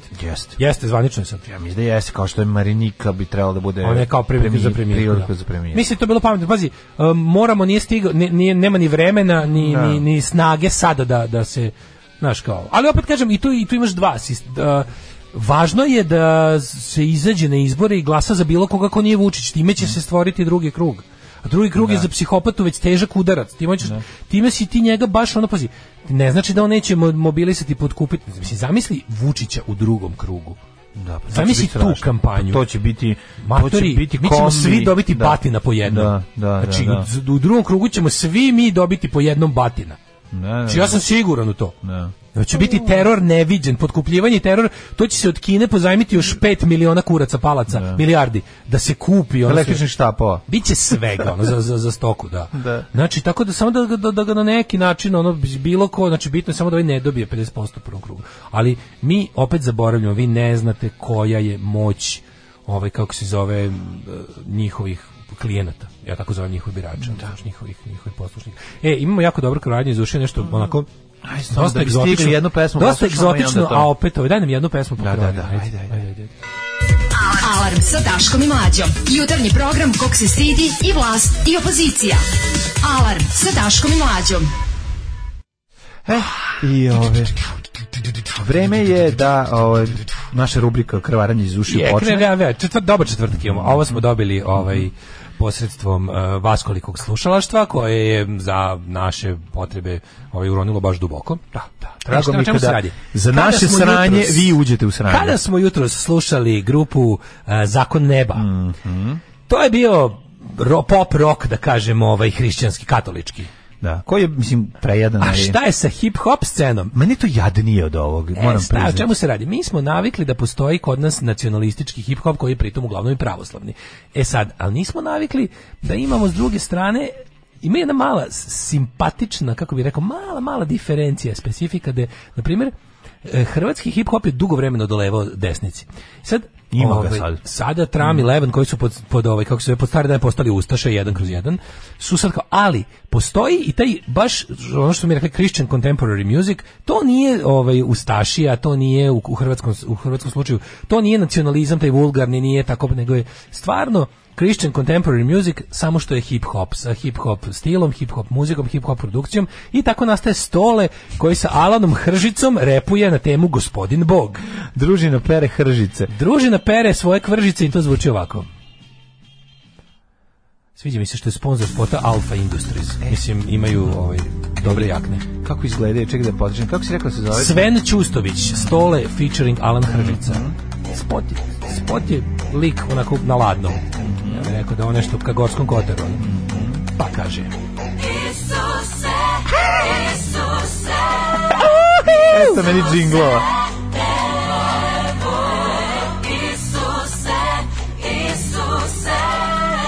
Are you ready, motherfucker? Ovo je tek 11 sati, Isuse. Kad sam sretan i tu tužan, svjetlo je moje i zaštitu pruža.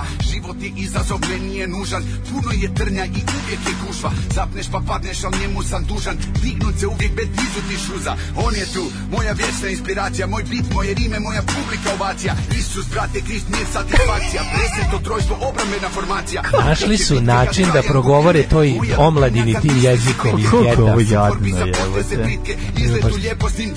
Misliš koliko je ovdje bilo bušnih ruku pre ovoga?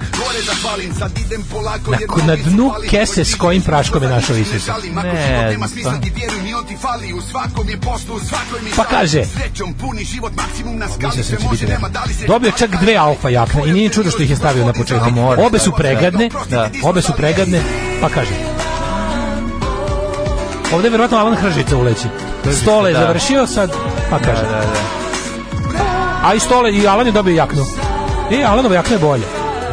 Kažem ti, družina Hržice. Što ne skinu taj remove before flight sa cipzera na rukavu? Gospodin Bog, je li tako? Gospodin Bog, da. Pa kaže. Aleluja je, Alfa Industries. Aleluja Production. Evo ih na nekom, malo su i na moru, a malo su i... Njima srednjevjekovlje, ali sviđa mi se više, ovo je katolički beogradski sindikat. Ali nije, razumiješ, poroj u tome što nema nacionalizma ovdje. Ovdje nema nacionalizma, ovo nema nula ustašije. Jeste, da. Ovo je čisto ono tipa, jebi ga, bio sam narkoma, sad nisam ono. Komuna. Ali je navijač, mislim, nije zebanci. A jeste, to su, ali viš, pesma nije nacionalistička. Pesma je u fazonu katolička crkva. Pa kaže. Ajmo.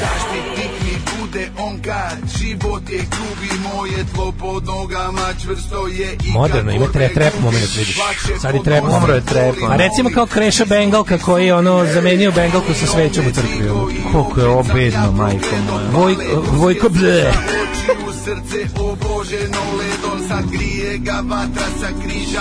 Ima i krunicu. Ima i krunicu, sve si vidio, sunce sijao, evo ga ovdje. Ja znam da se ja srećem što ovo nije nacionalističko, ovo je samo debilana, ono.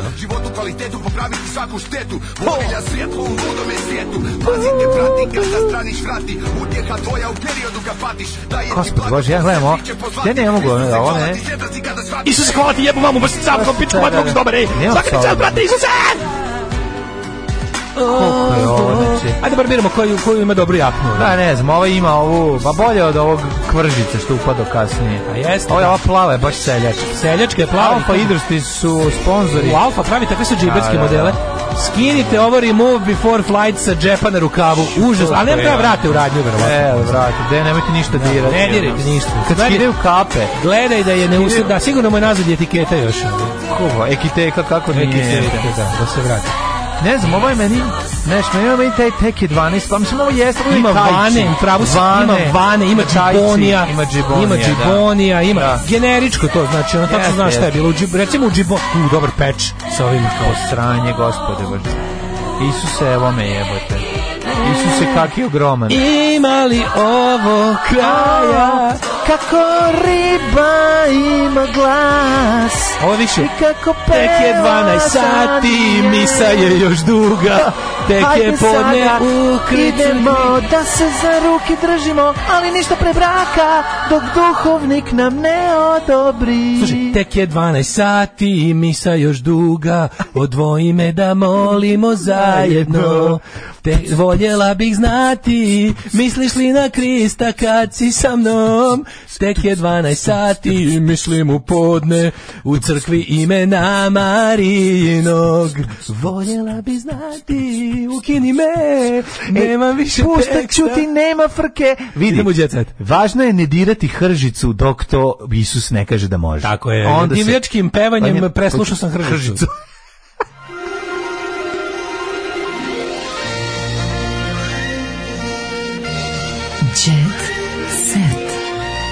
Jet set. Moram poruke. Šta je ovo, Edo majka Božija? Da, Edo majka Božija, strašno je. Isekaj je ovo.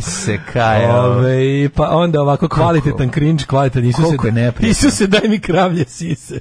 Stole rebrendiran reper Stoka koji je posle pun kurac droge i svega našao spas u Bogu. Pa naravno, pa šta drugo može. Brate, pa ili ima nešto jadnije od ovoga? Moram da izvučem jednu liniju posle ovoga jebiga. Dobro, krvarenje je kao ne naš ex-narkomanski bend. Kaže Zoran i ne izneverava s komentarom pozdravljam. Lovio se zmaj. Hrišćanska bilo koja muzika je užas, kakva stvar, javlja mi se da želja da odem u Crnu reku i tražim da dobijem lopak. Javlja mi se želja da duvam ovaj lepa. Kad se skinuo sa duva bi lepa kad čujemo ovu pesmu. Ovaj teo kad se skinuo s dopa da kopira Bareta, ali rap. Da, hrišćanski rock koristi samo jednu progresiju, da zove se antiprogresija. Prvo, jako važna stvar, Bare kad se skinuo s dopa, ako se ikad iskinuo, nikada nije prihvatio Isusa kao zamenu, tako da u tome je veličina Gorana Bareta. Sortirajte komentare po najnovijama, pa pročitajte šta kaže White Wolf, objasnio qubit, koherentnu superpoziciju i Krista. No, do majka Božija, znači, ajmo u jet set. Hajmo. Šta ti imaš prvo? Pa šta imam, nemam ništa šta ima ovdje, gospodine. Imam presisatu neku ribu koju ćeš ti voleti posle da vidiš. A u športu? Da, u športu, da. Ima orgulje, Sanja iz bara spavala s dve mađarice prirodske rede. Jako mi je tužno.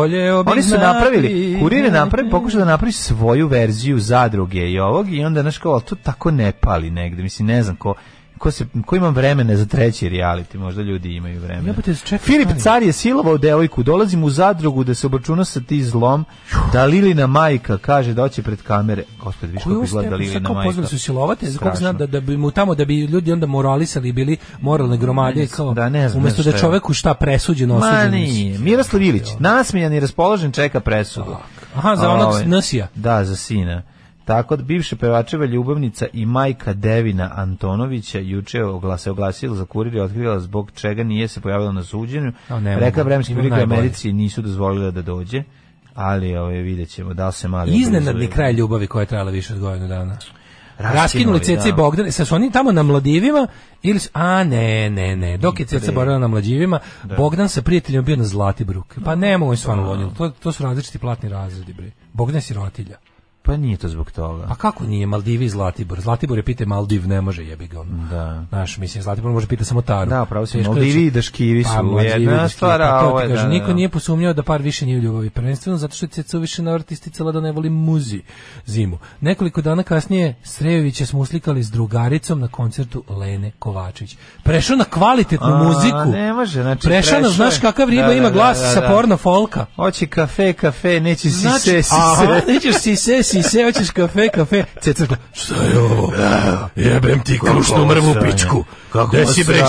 Zamisli Ceca koja zove telefonom. Ne, ona nije šta ona... ti ideš na koncerte i jebem li ti sve po spisku? Ne, drugačije ona to kaže. Ona ni malo, otišla Zoricu Marković.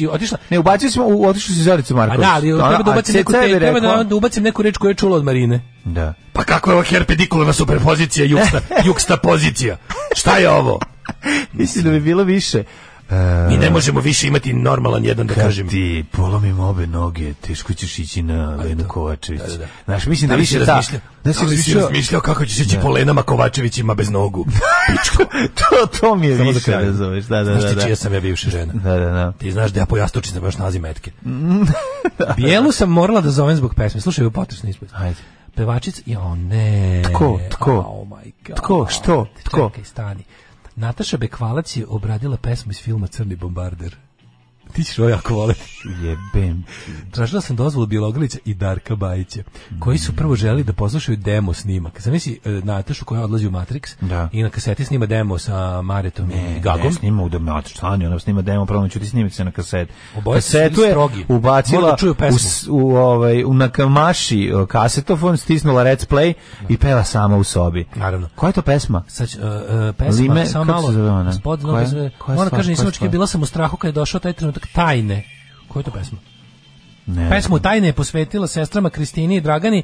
Ceo proces je zajedničko stvaralaštvo, između ostalog i sama ona rečenica iz filma Crni bombarder koju izgovara Dragan Bjelogrlić. Morala sam da kontaktiram sa Darkom Bajićem, Anicom Dobrom.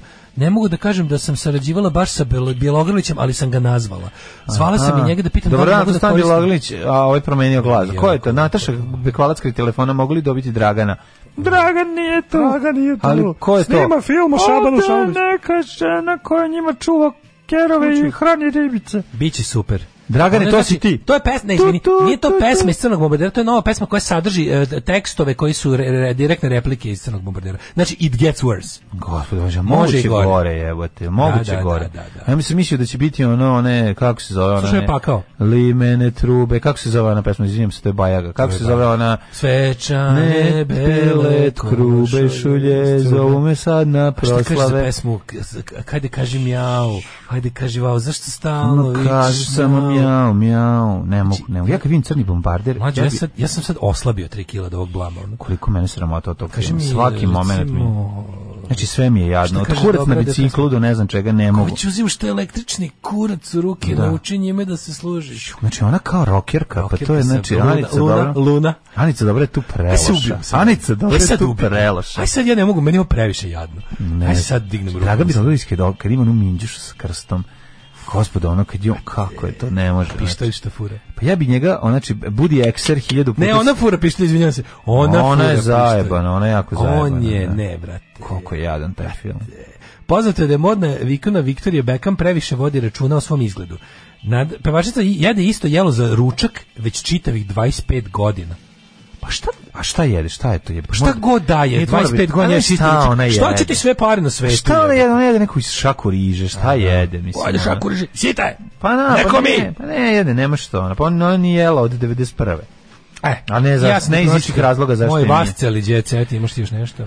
A imam ono malo, ali ajde, kada vidimo.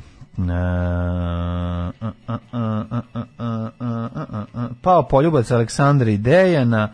Kanye West priča da je izabranik njegove bivše supruge gej i da ima sidu. Au, Gari, a si krenuo. Ima taj neki, svaka mu čast. Ne, ovo je baš... Taj ružni žabac koji guzi redom sve te preskupe ove ribe iz djeceta. Redom ide taj neki, što izgleda. I onda, pazi sad, Dr. Kanye koji je poludeo, tipa, ja sam najbogatiji, i on je sve kao dvojno da krenuo da ga blaja, on najjadnijim forama. Ali braš, ono, gej ima sidu, pa ono još reći da je Hrvat i reci da je ono... Zamisli koliko je popizdeo gospodin kreativni ekscentrik. Doktor Kanye West. To je sve tog lika što im skida svima ribe. Mi nekim skida. Neki patak dača, ono znaš kakav je ono. Čekate moj patak dača, ključe ispod otirača. Aj zdravo.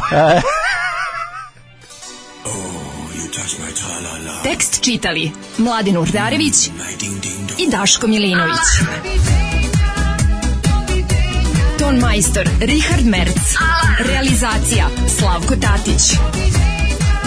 Urednik programa za mlade Donka Špiček. Alarms svakog radnog jutra od 7 do 10.